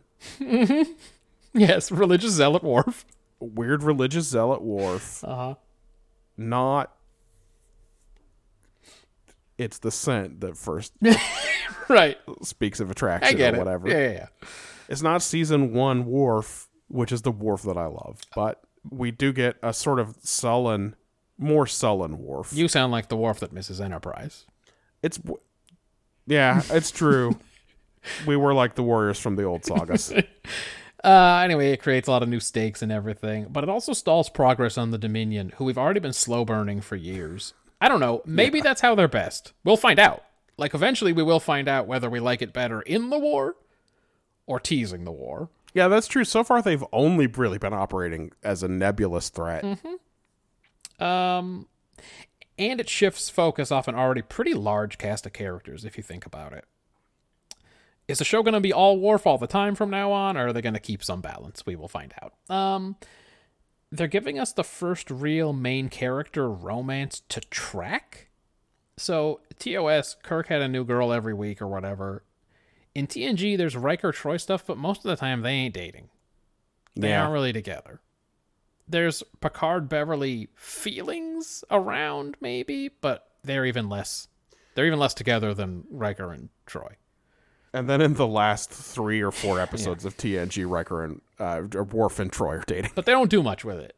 They don't. It doesn't happen. Nothing happens with it. So they've decided to make us actually track a romance between Sisko and Cassidy, and they're actually doing it for some reason. So that's another thing to keep an eye on. Finally getting... They're also planning stuff. This is probably more characterization, but they're planning suggestions that she's not entirely trustworthy, by the way. Finally getting the good actors together for a conversation about the Federation. I thought that was super effective. It was a Babylon 5 conversation. Well, you will be happy to know that the writers did not want it to be that way. The producers did not want it to be that way. That Armin Shimmerman made it that way and insisted. Wow. It's always them. The director had to go to the producers because they weren't doing the scene, the lighthearted joke scene that was on the page. Instead, they were putting all this subtext in. And then when the director went to the producers were like, "Oh, that's better." Yeah, I remember when I felt really bad when I found out what's his name had written all the good TNG episodes. Ron Moore. Ron Moore. And then I was instantly gratified to see that he thought they were all bad. Yeah. And okay, good. So he still doesn't have instincts. That makes me feel better again. Yeah. Yes, this is just like that. Yeah, no, that was that scene was in there for nothing but filler, and then they started making it a scene. It was, and the director was like, "Wait a minute, do I have the authority to do this?" It was so Babylon 5. I thought maybe they stole it from JMS's Bible, like they stole everything else. Oh, it was a Babylon 5 scene for real. Except that the music would have been way different. I liked this episode more than I liked it. I thought it did so much. I hated taking notes on it. I had to pause it 45 times to keep up. I gave it an 8. I thought there were a few issues, so let's talk about how this goes. First of all, this is mostly a pretty competent episode, and they really pulled out all the stops. They brought in Gowron and Dukat. Yeah. Garrick gets a handful of good scenes. Worf has some good scenes. Sisko's getting work done. Even Dax, I like a little better as a Klingon in a fashion model's body than as 8 competing personalities. Yep. Yeah, replace all those with Klingon. Let's go with that. But this is a double episode with lots of room to play in, and I don't think they do a good job of explaining why Worf wants to leave Starfleet. No, all he keeps saying is he misses Enterprise so much, all his good buddies. Yeah, but why? Like the scene where he reveals that maybe he was getting some kind of satisfaction out of Enterprise's big adventures and being on the flagship and so on. Mm-hmm. I think that scene would do more work if it seemed like he was disappointed with being assigned to Deep Space Nine. Yeah. Instead of being disillusioned with the whole Enterprise. Yeah, except that now DS9 is like the hot place to be. Yeah, that's true.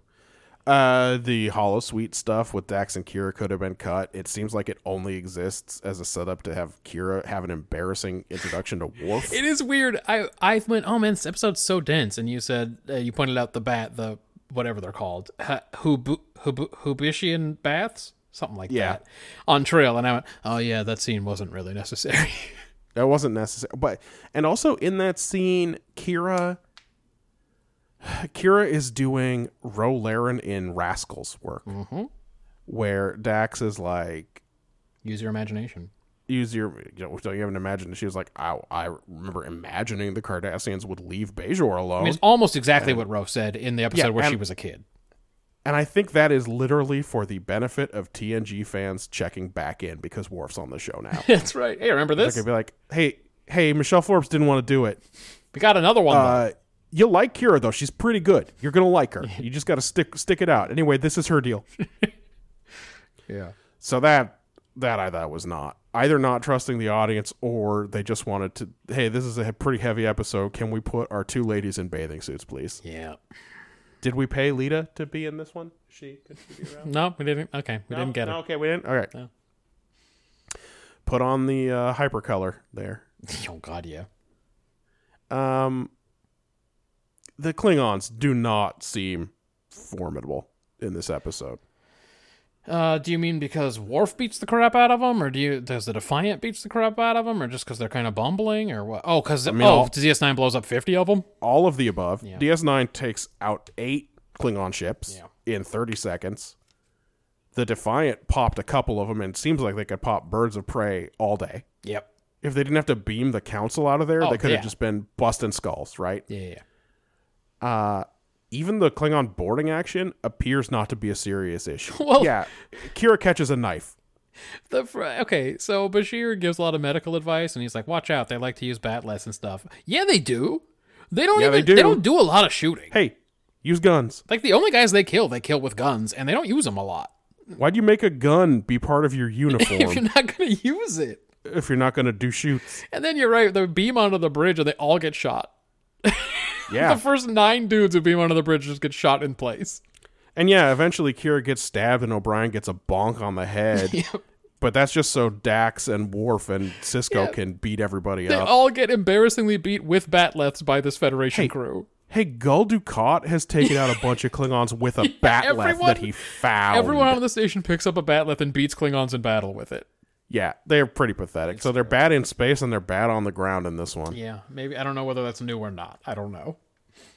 Often Worf has to get beat up to show that the bad guy is a threat. In this one, the Klingons just eat shit. Like, that's their role, too. Yep. But for me, the biggest problem, and it is a very usual problem with this, is Sisko's wild autonomy. Oh, yeah. He does whatever he wants in this one. Murdoch shows up with a whole fleet. Yeah. And he's there for a while. Sisko has time to summon Worf from Borath. Yeah. And, like, he's got paperwork to do. He's still technically on leave. And he comes by, he shows up at the airlock with a bunch of Bajorans and shit. Like, he took regular transports. Oh, yeah. So there's time in this episode, but we never see a Starfleet admiral or a task force of ships. A whole fleet shows up at Deep Space Nine. Yeah. Where's Nechayev? Right? What's she been up to? And, like, yeah, he sneaks behind their back to do the Garrick stuff, but he just takes his ship out to rescue the Datapa Council. He doesn't call anybody or say anything. And it's like, when big shit happens in TNG, Picard talks to an admiral. Most of the time, yeah. Like, when they put together the task force to fight the Romulans, he needs permission from Fleet Admiral He gets permission, right? Exactly. Sisko just does whatever he wants at Deep Space Nine. Well, he was promoted last week. Yeah, he's a captain now. I get it. Why does it work this way? This should be, again, this is the most important spot in probably the whole Federation. Yeah. And if it wasn't before, it is now that a whole Klingon fleet and Gowron are here. Yeah. I do think the episode's pretty successful as a repilot, but I only gave it 5. Okay. There, like I said, some problems. What about world building? Yeah, I'm a 7. I mean, there's a lot of it. We see the Negvar Klingon fleet, which is, it's got a lot of old metal in that fleet, huh? Yeah, just like everyone else, they're fighting this war with the army they have. That's right. We see changeling detection drills, blood tests, the coup on Cardassia. The Cardassians and the Klingons have a past. They fought an 18-year war, although it was apparently not a war. It was referred to as some kind of incident. Right. In this episode, we have the end of the Khitomer Accords. We learn about the Nyberite Alliance. We see Defiance ablative armor, giving them the opportunity to do some stuff with their shields down. We see DS9's pretty powerful new defenses. Yeah. And it ends with the Klingons having captured a bunch of Cardassian space. So Cardassia, since the start of this series, they've really gone in the turlet, has lost the Obsidian Order. Yeah. Then the coup replaced the military with civilian control. Yeah. Now a bunch of outlying Cardassian territories in the hands of the Klingons. Presumably the Maquis will be taking advantage of this also. I would assume. So, yeah, things have really gone downhill for Dukat and company. Although he's still... Not Dukat personally. Yeah, he's still floating. He has sort of switched sides. There's an implication in this that the reason he's working with the civilian government is presumably he turned on the military. Yes. That's a lot. I gave it a 7. There's nothing fundamentally new about any of this. It all feels like logical offshoots. Like we've seen the Cardassian resistance and stuff. So yeah, I'll just skip to the end here to start. I said everything changes dramatically in this one. So much plot happens. There's so many notes for me in this section. This is a contender for world buildingest episode, just in terms of the amount of things that happen. Yeah, you don't seem to jump on the big fundamental. Well, because most of the time I hate them. World building things. If most of the time when there's a huge thing like thought controls the universe, I go, oh, I fucking hate that so much, because how are we going to handle? How is that ever going to be handled? It seems like everyone has decided that life goes on. Mm-hmm. Okay. We got the proper wide beam phasering in this episode, where it looks right, and they're just zapping everything in the room instead of just shooting a thing down a corridor. Yeah. They've figured out that most stuff can take a light phaser shooting. Odo can just kind of slip inside a panel? I guess. He didn't really Again. become the panel. He came out of it. His shit is impossible to understand. Absolutely. Surprise drills based on what we saw in the finale of season 3. Tholi and Silk, I guess because they spin webs and shit. Yeah. Well, but they are spiders now? I guess they're spiders. They weren't just using... By the way, spiders don't spin webs like that. No, not like that. The Pike City Pioneers logo is busy as hell. Not a classy logo. No, but would you really expect it? This is a A-ball team. That's not even... It's independent ball, dude. They ate... What did she say? 8 weeks at maximum warp? The cool thing about the Pike City Pioneers, Ricky Henderson's still playing. That's right. He got another shot. Player coach. 2300s. Late 2300s, he's player manager of the Pike City Pioneers.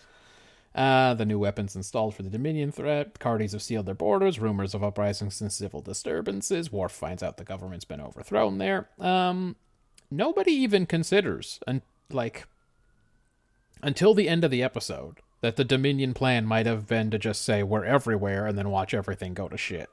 Like, literally, at the end, when Sisko's trying to talk Gowron out of continuing the battle, he says this is exactly what the Dominion wants. But until that point, it seems like they're fully operating as if there are changelings everywhere. Yeah. No one at any point says that they've caught one changeling. No one has. Via this method. You mentioned the new Klingon flagship and class. Largest Klingon task force we've ever seen, certainly. It invades Cardassia in this one. Worf describes what the Klingons will do when they conquer Cardassia.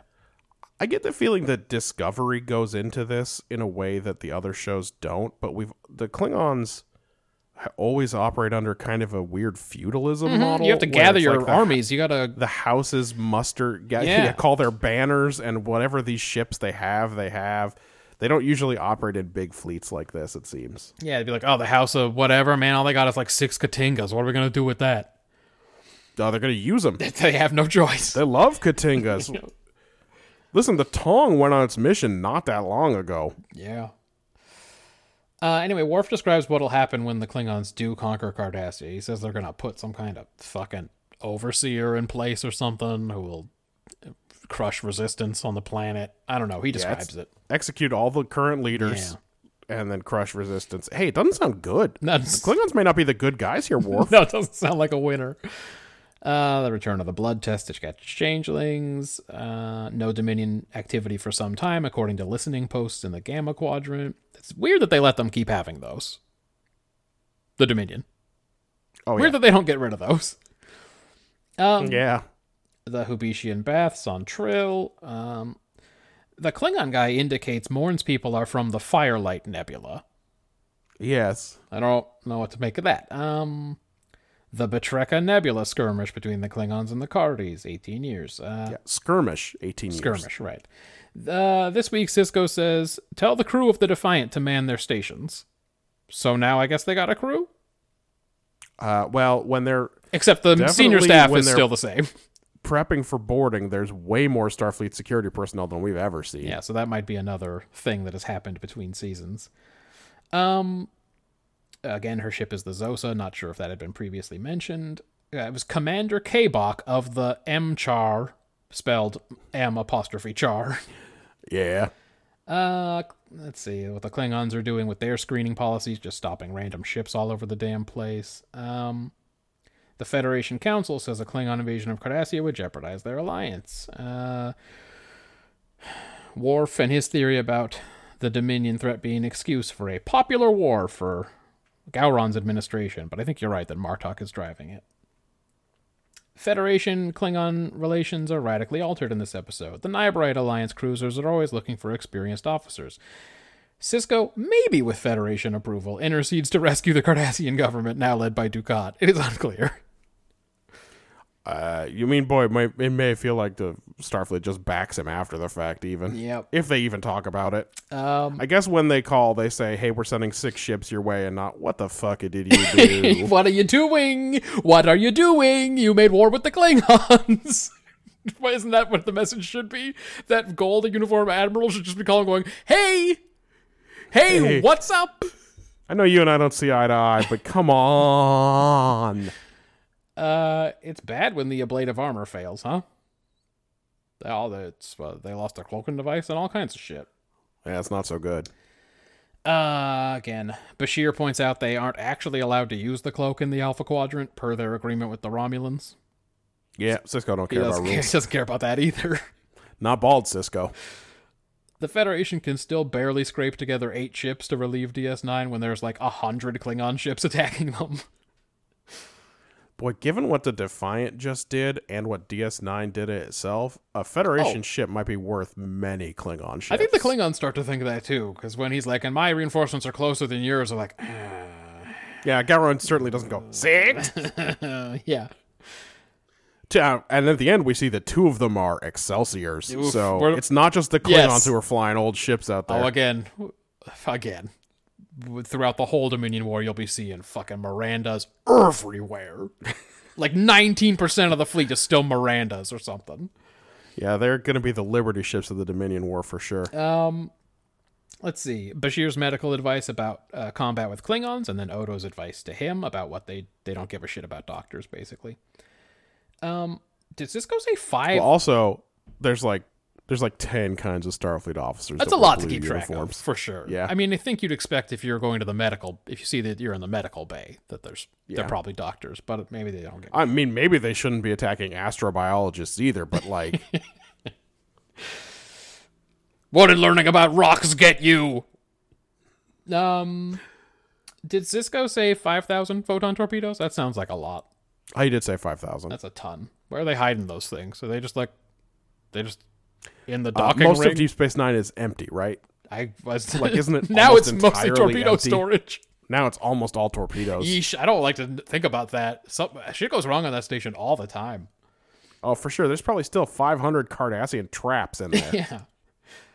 Is fire control automated on DS9? I find it hard to believe Worf and Kira were individually controlling all those emitters and launchers. And especially when Cisco tells the weapon stations to fire at will. Yeah, and then he says weapon stations, and I'm like, who else is doing this? Because I only see Worf and Kira pushing those buttons. It is one of the Star Wars, Star Trek differences, right? In that, in Star Wars, every gun you see seems to have gunners. Mm-hmm. Like it's the actual current Navy, except even the current Navy has a lot of automated fire control. Dude, Star Wars is a weird combination of future tech and like lack of technology. Star Wars has bad computers, except real good AI and robots. As far as I can tell, they don't have the internet. They for sure don't. And which again, seems wild. A popular question is whether Luke Skywalker can read. Well, if he's just a moisture farmer, he can fix robots, but I don't know if he can read. Well, he was hoping to get into the academy, though, so... Oh, well, maybe that would have come up. Nog had to learn to read. But yeah, in Star Trek, it doesn't seem like... Also, Star Trek is always so nebulous about where the phasers come from. They can come from any surface, it seems like. Like, for sure, in TOS, there is a phaser room. Yeah. Because we saw a guy die there. Yes. As it's distinct from the laser room, that's a different place. Yes. That's in TNG, and you do not want to go there. Don't go in there. You know instinctively we saw a it's guy bad. die there, too. He knew he was going to die when he went in there. The Klingons intend to keep all of their Cardassian gains from this episode. I gave it a 9. Listen, I mean, they are definitely setting it up as now shit is happening. Yep. The only reason it didn't get a 10 is because there wasn't any kind of universe-altering thing. But there were many quadrant-altering things that happened. Yeah. What about characterization? Why is O'Brien salty about Odo at the end of that drill? Because of power play? Is he still mad about power play? Is that why he's still a jerk? Man, maybe. Because, like, Odo's, like, trying to point out that 4 hours is a long time. He could have done all kinds of stuff. And then Odo's like, we get the point. I mean, O'Brien's like, we get the point. And it's like, what are you mad about? Yeah, it's a good question. It doesn't make any sense, really. He seems jollier when Worf shows up, though. He's happy to show him around, show off all his new buddies and everything. Yeah, he had a good rapport with the officers on Enterprise. Except for Riker. I mean, he knows what he did, though. So it's not going so well on Deep Space Nine, frankly. No. He does know what he did. So I'm sure when Worf shows up, he's glad to be like, you can tell these guys I'm cool. That's right. Yeah. I'm not just the guy who complains about his wife. That's right. Tell them all the stories about all the cool times we had.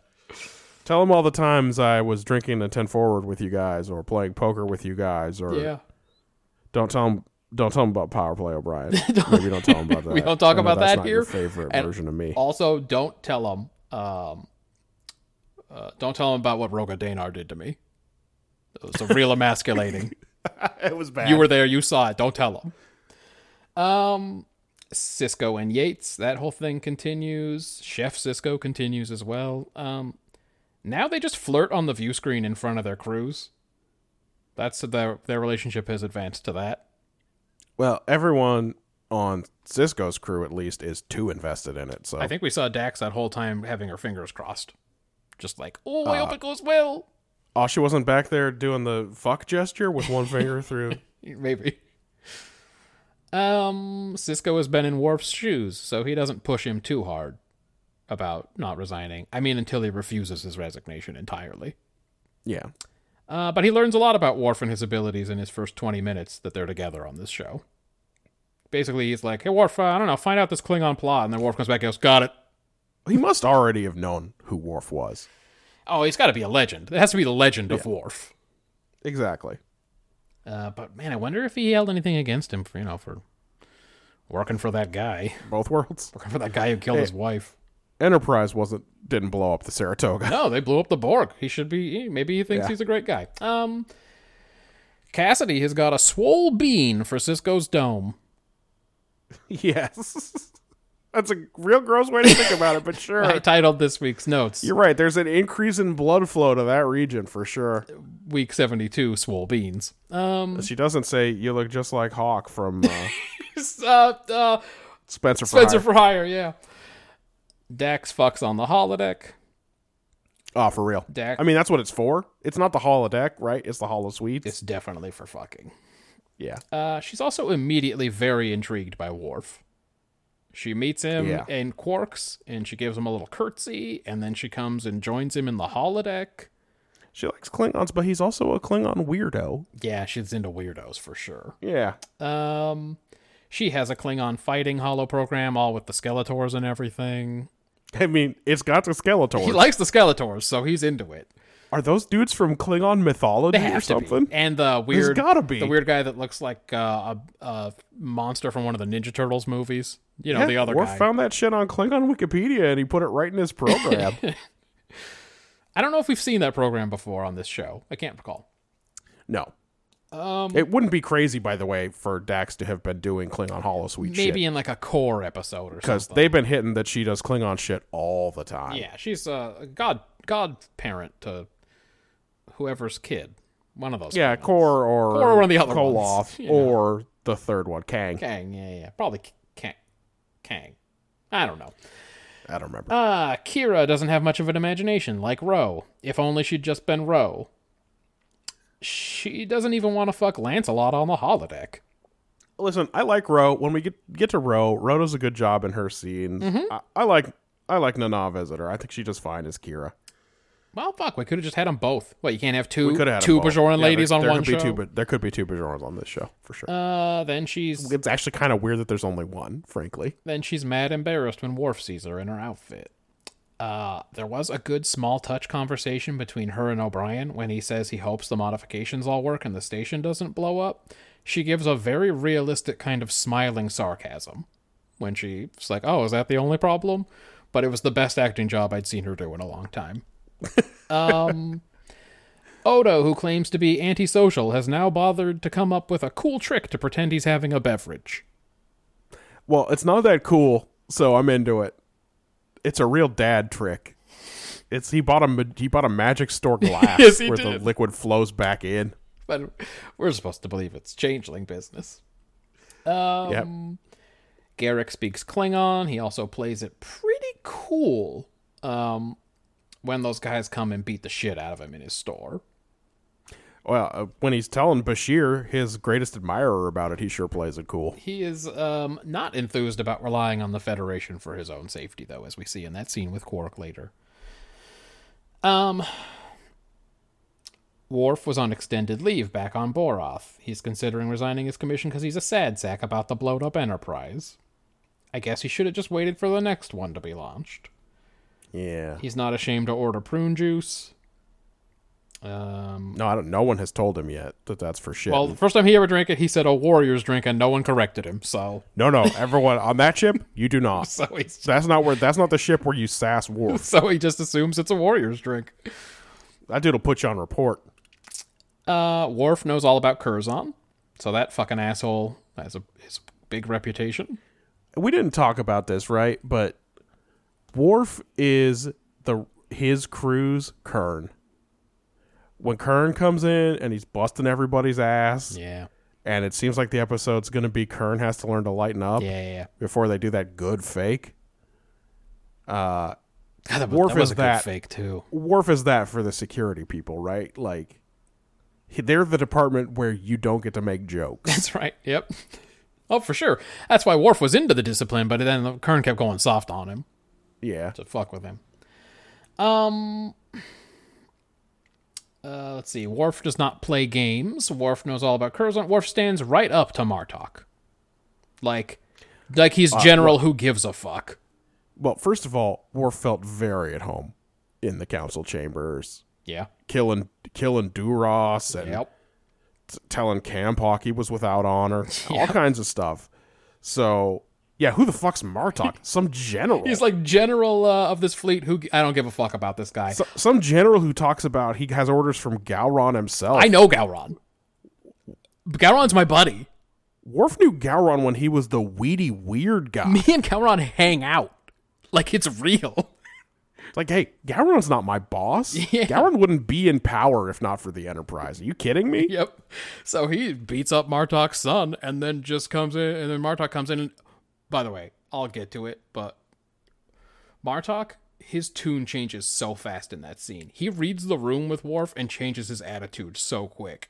Oh, he knows that his attitude when he comes in ain't going to work. He goes in there pissed off, and in 10 seconds, it's like, hey, okay, man, take it easy. Let's be cool. You took the dagger intentionally, so I'd have to come and ask for it. That's kind of scary. That puts me in a position. Actually, that makes that sends a tingle down my spine. What's even worse is I did it. I did it, and I didn't even think about it. I don't like this at all. I don't like how you're in my head. This guy's in my head. Oh, you are not intimidated by whatever passes as a badge of rank on my uniform at all. I mean, I came in here doing my best, Rip Torn, and you don't care. No. Yeah, because, he beats up his son and takes his dagger. By the way, and then tells he's not him even trying to do Rip Torn, right? He's got a mouthful of prosthetics and shit over one eye. He's got 100 fucking mangled teeth in there. It just comes out Rip Torny. Yeah, he beats up Martok's son and then takes his dagger, and then Martok comes in and he goes, yeah, your son fucking sucks balls, and you probably suck balls. Like, he probably learned. By the way, I don't think a lot about you from having met your son. Yeah. Worf is royalty and can find a retainer in any group of Klingons that's large enough. I don't know what that number is, if it's 8 or 10 Klingons or something, but his house has been sort of not a thing. Mangled, yeah. For, I don't know, 40 years? How old is Worf supposed to be? That's why he's got to find an old guy. Yeah, it's an old guy for sure. Yeah. Worf claims he would give his life for Gowron. Like, someone's asking somebody else about that guy. Who does he serve? And then the other guy's like, the House of Mogh. It's a whole thing. Don't even. You can look it up on Wikipedia later. Klingon Wikipedia. He will talk your ear off about it. So my advice, don't even ask. Again, how close Worf is to Gowron. He says he would give his life for Gowron. That's what he tells Gowron. But he's not going to do a dishonorable thing. No. We'll see how far he's willing to go with Gowron in Season 7. That's all I'm saying. If Worf considered Kern at all in his conversation with Gowron, he didn't do it for very long. Because he doesn't pause very much when he's like, nah, I ain't going. I think Worf knows about Gowron, that Gowron will do whatever's politically expedient. So in 6 months, it'll all be okay? Right. Like, yeah, he may do the things he threatens to do now. He may not. Yeah.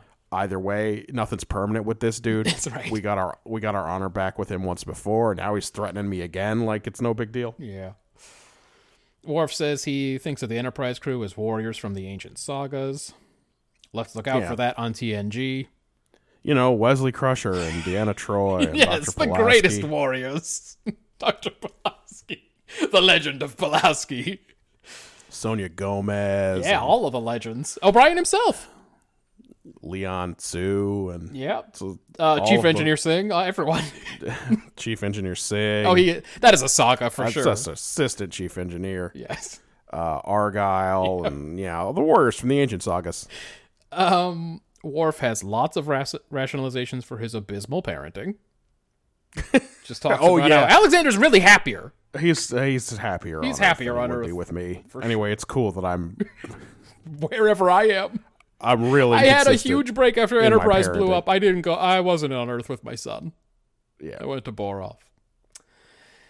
In war, there's nothing more honorable than victory. Something that he says. This Worf has a lot more experience with the Klingon Empire than season 1 Worf, who had only read about it. Would have been pretty shocked. Well, he's pretty by some of the dishonorable things the Klingons do. His meeting with Con-Mel the Ugly and the good one, Chorus, is definitely an eye opener for him. They say lots of stuff, and he's like, "Really? I didn't read about that." What? Yeah. He helps convince Gowron to stand down at the end too. Odo. His role, I felt like in that scene, was to give Gowron the specific out he needed. Yes. Yeah, to lose. He's cooking the justification for him to win a battle that kills an empire. I don't remember what he said. It's no victory. Yeah. Anyway. And the other way. Odo and Worf clash right away. I guess 2 security chiefs on a small station like DS9 ain't gonna fly. Even though we're both the outsider. Yep. Rather than shit himself and run out of the room when Garak tells him about the Klingon invasion, Dukat slings insults with Garak for a while. I think he really hates that guy. I did enjoy getting to see them together again. Oh, yeah. When they don't get to do any real business, unfortunately. No, they just kill Klingons mostly. Yeah. Gowron's like the guy who keeps hiring Ben Wyatt at that accounting firm in Parks and Rec. Just constantly disappointed by Worf, but clearly has a real thing for him. Oh, yeah, for sure. It's one of my favorite minor characters from Parks and Rec. Hires Ben Wyatt like 4 times. A lot of good minor characters. That world-building score on Parks and Rec would be fucking off the charts. All it does is build Pawnee. Gowron is reasonable enough to be dissuaded from further action at the end of this battle, though, so he's still the Gowron we know. Yeah, he is still political Gowron. And I am including him in characterization, since this is at least the second time we've seen him now. For sure. Bashir... Well, it's the second time he's been in Deep Space Nine. He was in House of Quark. Oh, God, you're right. I forgot when he was trying to look at the Excel spreadsheets. He hated it so much. He was not enjoying QuickBooks or whatever. Bashir loses his bedside manner with Dukat, but everybody's pretty stressed, I guess, right now. Quark and Garak have that interesting conversation about the Federation and how these boys are soft jerks who think they own the fucking galaxy, but also, like, we kind of need them. Yep. Quark used to be a cook on a freighter. Yeah. Anyway, that makes sense. He's a restaurateur. Just the sheer amount of notes I had in both of the last 2 sections is what I mean by dense. They did a lot of things. No, it really is. They didn't bang this one out for sure. This was a 7 for me. I'm only 1 behind you. I think it's a 6 for characterization. Again, my major complaint is that I don't understand Worf's desire to leave the Federation. Why can't you just accept that he misses his friends from the old sagas? It's not enough. It's not enough for Worf is the problem. What if Kahless told him to do it? Worf's problem has always been... Worf's biggest enemy, it was even in his psych test, was relying on other people. Yeah, but that went away right away. I wish that had stayed. I wish we'd been able to track that cool thing about him that he said. I know. Yeah, exactly. Sisko's going to do what's right regardless of treaty obligations. Oh, boy, but then you have a whole conversation about, is it right to, in the short term, do the moral thing if it leads to thousands of deaths? Yep, well, he's not going to fuck with it. Doesn't care. Worf is conflicted, but after very little convincing, decides Starfleet is his real home. That's true. Really, all Sisko has to do is say, I used to think like you, but Here I am. Honestly, that's not even what does it, because he says that to him in the first scene that they talk too. He's like, I thought about doing it. I know I would have regretted it or whatever. I think it's just that he said, I'll give you a different uniform. It's like starting again. That happens off screen. It's like starting again, Because you know? I was waiting for him to offer him the post, but he doesn't. No. They make Worf decide he wants to stay in Starfleet, and then we get the reveal. It's weird. He's like packing his shit. He's like, I'm going to the Nyberite Alliance. Dax knows the real Klingon Empire better than Worf and can help him negotiate it. I think a lot of people do. I think he can't see it. And they should, but it's an interesting... It's the first thing Dax is good at. Yes. Have you ever worked with someone and then changed jobs and then worked with them again at another job? You may not have. I don't think... yes. I have. Was there like a couple of weeks when you had to be like real closer than you were the first time you worked? I remember... Before you eventually drifted back into your correct relationship. I remember that person not being particularly impressed that we had worked together before. And then me going, yeah, people don't like me. That holds up. People don't like me that much. Well, I worked with someone, and then 2 jobs later, I came to work for that person. And, like, we had to have a lot of lunches where we talked about the good old days at first before we could just have whatever relationship we have now. Yeah. And I feel like that's O'Brien and Worf. Like, right now, they have to be buddies because Worf doesn't know anyone else there, and it would be weird if O'Brien wasn't going out of his way to show him around. Like, maybe if O'Brien said to him, I have nothing to say to you, Worf. I think you know why. Right. He should have done that, by the way. That would have made him feel a lot better. Anyway, they're negotiating that. It was nice to see Garak and Dukat together. You said you talked about characterization for 15 solid minutes. Yep. I'm just trying to figure out if there's anything I haven't said. Yep. You know, in general, there's a lot of meeting and getting to know you in this episode, but they use everything that's established about the characters and the relationships that they have, I think, to pretty good effect. I'm just salty that we had an insight, the opportunity for an insight into Worf that we then didn't get. Yeah, it's annoying. Yeah, so that's why it's a 6 for me. It's all right. We're definitely going to get another show about Worf, and then we'll finally figure it out. Yeah, I think there's going to be more Worf stuff, huh? Damn. What about quick hitters? We're close. Yeah. Yep. This is not a seamless season transition. We have bald Sisko. Kira's got new hair. I think Odo looked different, too, like in his face. That they changed his makeup or something. So there we go. General Martok, real show-off, huh? Showing up cloaked just with one ship and then having his whole fleet appear. He's a real fucking scheming dick. After tricking him into getting shore leave. Yeah. Can't do that.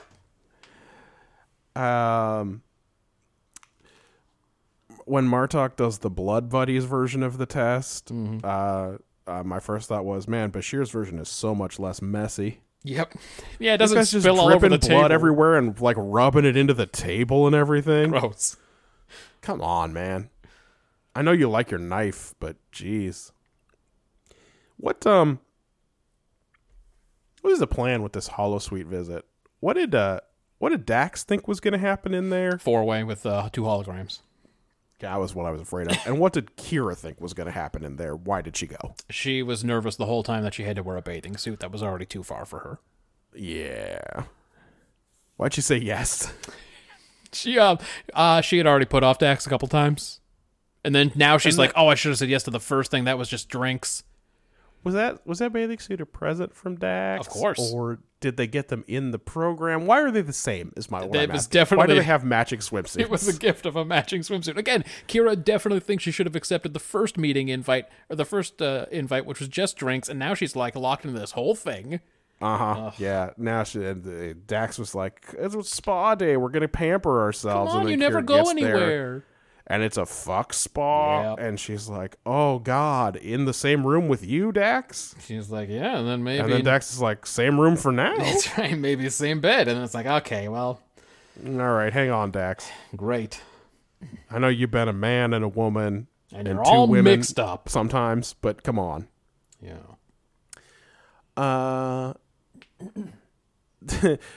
Murtaugh brings in the dead captain's Doctang and slams it down, and Dax picks it up and explains it. But I just at the moment I wished that she had picked it up and said, "Well, it's some kind of knife." I don't really know. I don't know why he did that. Klingons, huh? Weird. But it doesn't matter. It doesn't make any difference. Sisko doesn't care. What did Dax say to Worf that caused him to say, "I suppose"?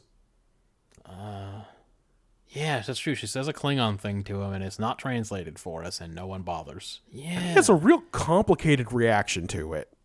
And I want to know what she said to him. Something about how it's not the Enterprise, but it's not bad. Yeah, I don't know. I don't know. He sings with that old man. I always love Klingon Got singing. it. She said, "Yeah, you might be mocking us, but I've heard about when you were dressed as a merry man or something." Oh, yeah. So I know what you get up to in the... So then that's why he doesn't make fun of him anymore. I heard you once were an Old West sheriff. Then he goes, "I suppose." I see. All he said was nice hat. He was not confused about what was happening. No. And then I had a fucking... As this scene started to play out, I had a panic moment where I'm like, oh, no. We have to establish all new relationships. Oh, yeah. It's season 4. Don't make me learn how people interact again. At least we already know Worf, even if he's not the Worf we love. Yeah. And then I was just excited, like, oh, here's Dukat. Oh, shit, it's Gowron. Oh, yeah, all our old buddies. Then I hoped Gowron would get a scene with Dukat, but that never happened. But can you imagine? Oh, my God, I don't think they've ever had a scene together. That would be great. Dukat just sneering in a corner as Gowron goes apeshit and bulges his eyes. Gotta be so good. They talk about Jake, but he doesn't get paid for this one. Nope. And I like, it's a dumb little joke, but I loved that Rom had disassembled Quark's pistol for spare parts and left him a note in that box. And then he it's says... It's weird that Odo reads Ferengi, but whatever. And then he says when he finds Rom, he's going to kill him, and Odo just goes, "With what?" Yeah. Odo was feeling it, too. I was just thinking you were talking about how they didn't pay Jake for this one, and then I thought, oh, Jake is actually replaced with Cassidy Yates. Kind of. Like, that's who Sisko has a tearful goodbye with when he's about to go maybe die. Not his kid. Not his kid who already lost his mom. Yeah, they make Cassidy Yates say to Sisko that Jake has already been evacuated to Bajor or something. Yeah. Sorry, Sirach, you're not in the show anymore. Yeah, sorry, buddy. Damn. You got too tall. It's weird. Yeah. Why wouldn't the Universal Translator catch what Gowron said to Worf? Is it because the Universal Translator knew that Worf was going to translate it for everybody else? We have this question 9,000 times per week. How come it selectively translates? How does it know? It's so wild. Yeah. How come it didn't do what Dax did? It should have translated what she said. And then, not only do we see the Vorchas, and do we see a bunch of birds of prey, and of course those could be any size and age. They could be Cavorts, they could be Borrells, who knows? That's TNG's fault. They were too cheap to build a new ship until they did. But then when the Katingas started showing up, I was like, oh man. Well, you know what we were missing? Oh yeah. I couldn't tell if any of the Katingas were actually old D7s. That would have been the best. And then we got the new one. We got the Negvar, which the one time it shoots seems very impressive. Yeah, it's weird that they didn't use it more. They should have shot a little bit more. I gave Best Actor to Gowron shouting Worf. That was my favorite. It's like just a cut in. Like they tell Worf that Gowron wants to meet with him, and they cut in, and he's just, whoa! They should have actually got in halfway. Oh! Oh, they should have. If you cut just the first 10th of a second off of there so you don't get the W sound, perfect. Would have been like that time they cut to Kirk mid-fight in that hallway. Yes! Which was amazing. In Journey to Babel, that was wild. It was an amazing edit. I've just a priceless cut of that episode. I give Worst Actor to Moog's drunk buddy, wishing there were some way he could repay him. Like he was saying to him, I know you called me here for something. Yeah, he knew what the deal was. That's it for me. Do you have you must have some quick hitters. You took all those other notes. Yep. Let's see. I already mentioned all the changes between seasons. Hey, if those communicators they wear are anything like today's phones, it was a huge mistake for Kira to hit her comm badge and talk to O'Brien right after Sisko did. The echo on that three-way is gonna fucking stop their conversation dead in its tracks. No. Can you mute yours? Yours. Oh, jeez. Do you have the sound? I'm sorry, did you join the meeting from your laptop and the conference room? It would be the worst thing she ever did. Introduction of our boy Martok. Sort of. Yeah, it's not clear from the resolution of this episode that we're going to get a lot more Martok. Yeah. Because, like, you could say, well, I mean, it wouldn't be Gowron. Gowron wouldn't be out here all this time. But out of universe, it could be Robert O'Reilly every week. Yeah. He'd say yes. For sure. I love Worf's growl after he takes that dude's dagger from him. When his buddies start to circle around and Worf just kind of growls at him and they go, oh, did that guy growl? We don't do that. That's a Starfleet thing, I think. What are you, that's some animal shit? Like, What's this growling? That's, I'm gonna walk away with this one. I'm gonna keep my fucking dude shit. Sniffs a lot, too. What the fuck? It's weird. Then that guy went around talking about Starfleet growls. Like, he's like, watch out for those guys, dude. This Starfleet officer kicked my ass and he growled at me. Again, the way Martok reads the room and changes his tune is great. Babylon 5's Lita Alexander manning one of the, I think maybe the weapons on the Defiant. Oh, she gets one line and she dies. looks real pasty. They did not do a good job with her makeup in this one. Her panel explodes right in her face and she dies. Don't worry. She is like a natural redhead, and someone misread her in the makeup chair for sure. She looks creepy. And Sisko don't care about her death either. Nah. I don't think they beamed up the rest of that Cardassian crew, just the council members. So, I agree. R.I.P., my guys. You hate to see it. Good news, you saved the rest of the council. You'll never know. Kira says getting stabbed by that huge knife isn't as bad as it looks. I guess she could be right, because she really hulked up and did some fucking Krav Maga on the Klingon who stabbed her. I mean, fucking maybe if her liver's on the other side of her body. It's just like, that knife's huge. That stab wound that she took, that one's a hard one to survive. Yeah, but again, she beat the shit out of the guy who did it, so I don't know. Maybe it was fine. Maybe she's fine. And we'll see next week. Next week she'll be fine. That's it. Maybe next week's Deep Space Nine is called The Visitor because Nana Visitor died. Why'd you get my hopes up? I know what it really is. Oh, actually, I really like next week's episode. Okay. Good. And you'll know why instantly when it turns on. Oh, good. I'm looking forward to it then. It's got Tony Todd. Damn it! Spoiler alert. Why'd you rule that for me? Spoiler alert, everybody. Yeah, I always throw my shit into my episode description, so I'm out. All right. Well, the numbers are in. Yeah. Fifth place this week with 13 points. It's a pretty poor showing. Voyager Revulsion. We agreed it sucked. Hey, we don't love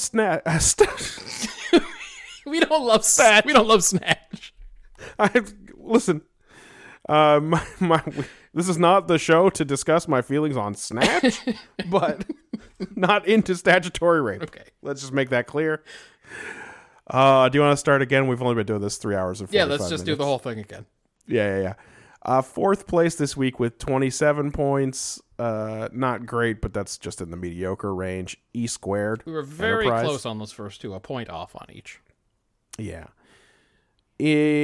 Second place is going to be a tie this week. Oh. We have TOS, That Which Survives, Transfigurations, TNG, both 34 points earned the same way, 18 from me, 16 from you. Yeah, That Which Survives had a good premise score, and Transfigurations did good on world building because of you, I believe. Yeah, I gave them the lion's share of those points for sure. But the big winner this week with 53 points, which is really pretty good. It's about fourth or fifth best. It will be fourth best. Deep Space Nine. And the number one DS9 episode. The Way of the Warrior is the number one Deep Space Nine episode. That is Deep Space Nine's 22nd win. Wow. TOS already is mathematically eliminated from going out in first place. Mm-hmm. They're pretty close to being locked into third place. They cannot finish worse than third place. Realistically speaking, they're going to be in third place because third place is where they're going to be. It's almost a mathematical certainty now. They have something tells me the Lights of Zetar, yeah, Requiem for Methuselah, The Way to Eden, and so on, aren't going to be big winners. No, my guess would be no. They have 7 episodes left. They are 5 behind Deep Space Nine now. Yeah. The next time we convene to discuss Star Trek episodes, probably be after the holidays. I think probably in the new year. Next week, I think we're out. That's a Christmas week. I'm traveling. That's going to be too hard. So that means when we get back, if schedules allow, we would be doing a mailbag.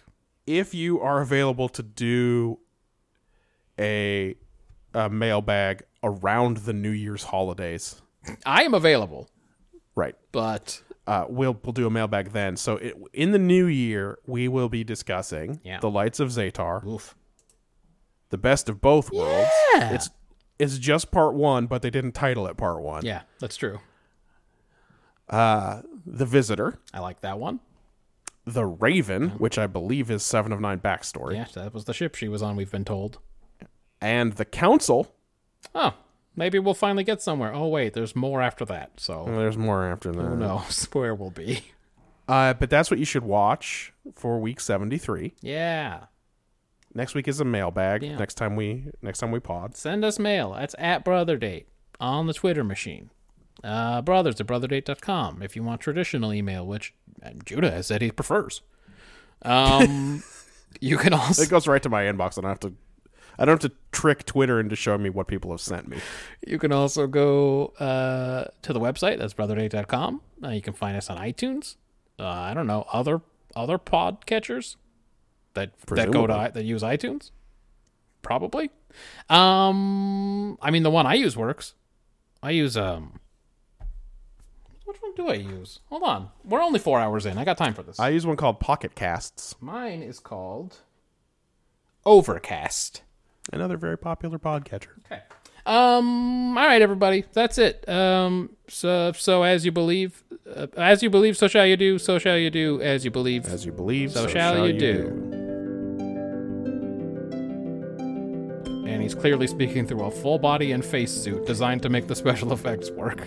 He's just in a fan suit. And all they've done, special effects wise, is add a glow. Please subscribe.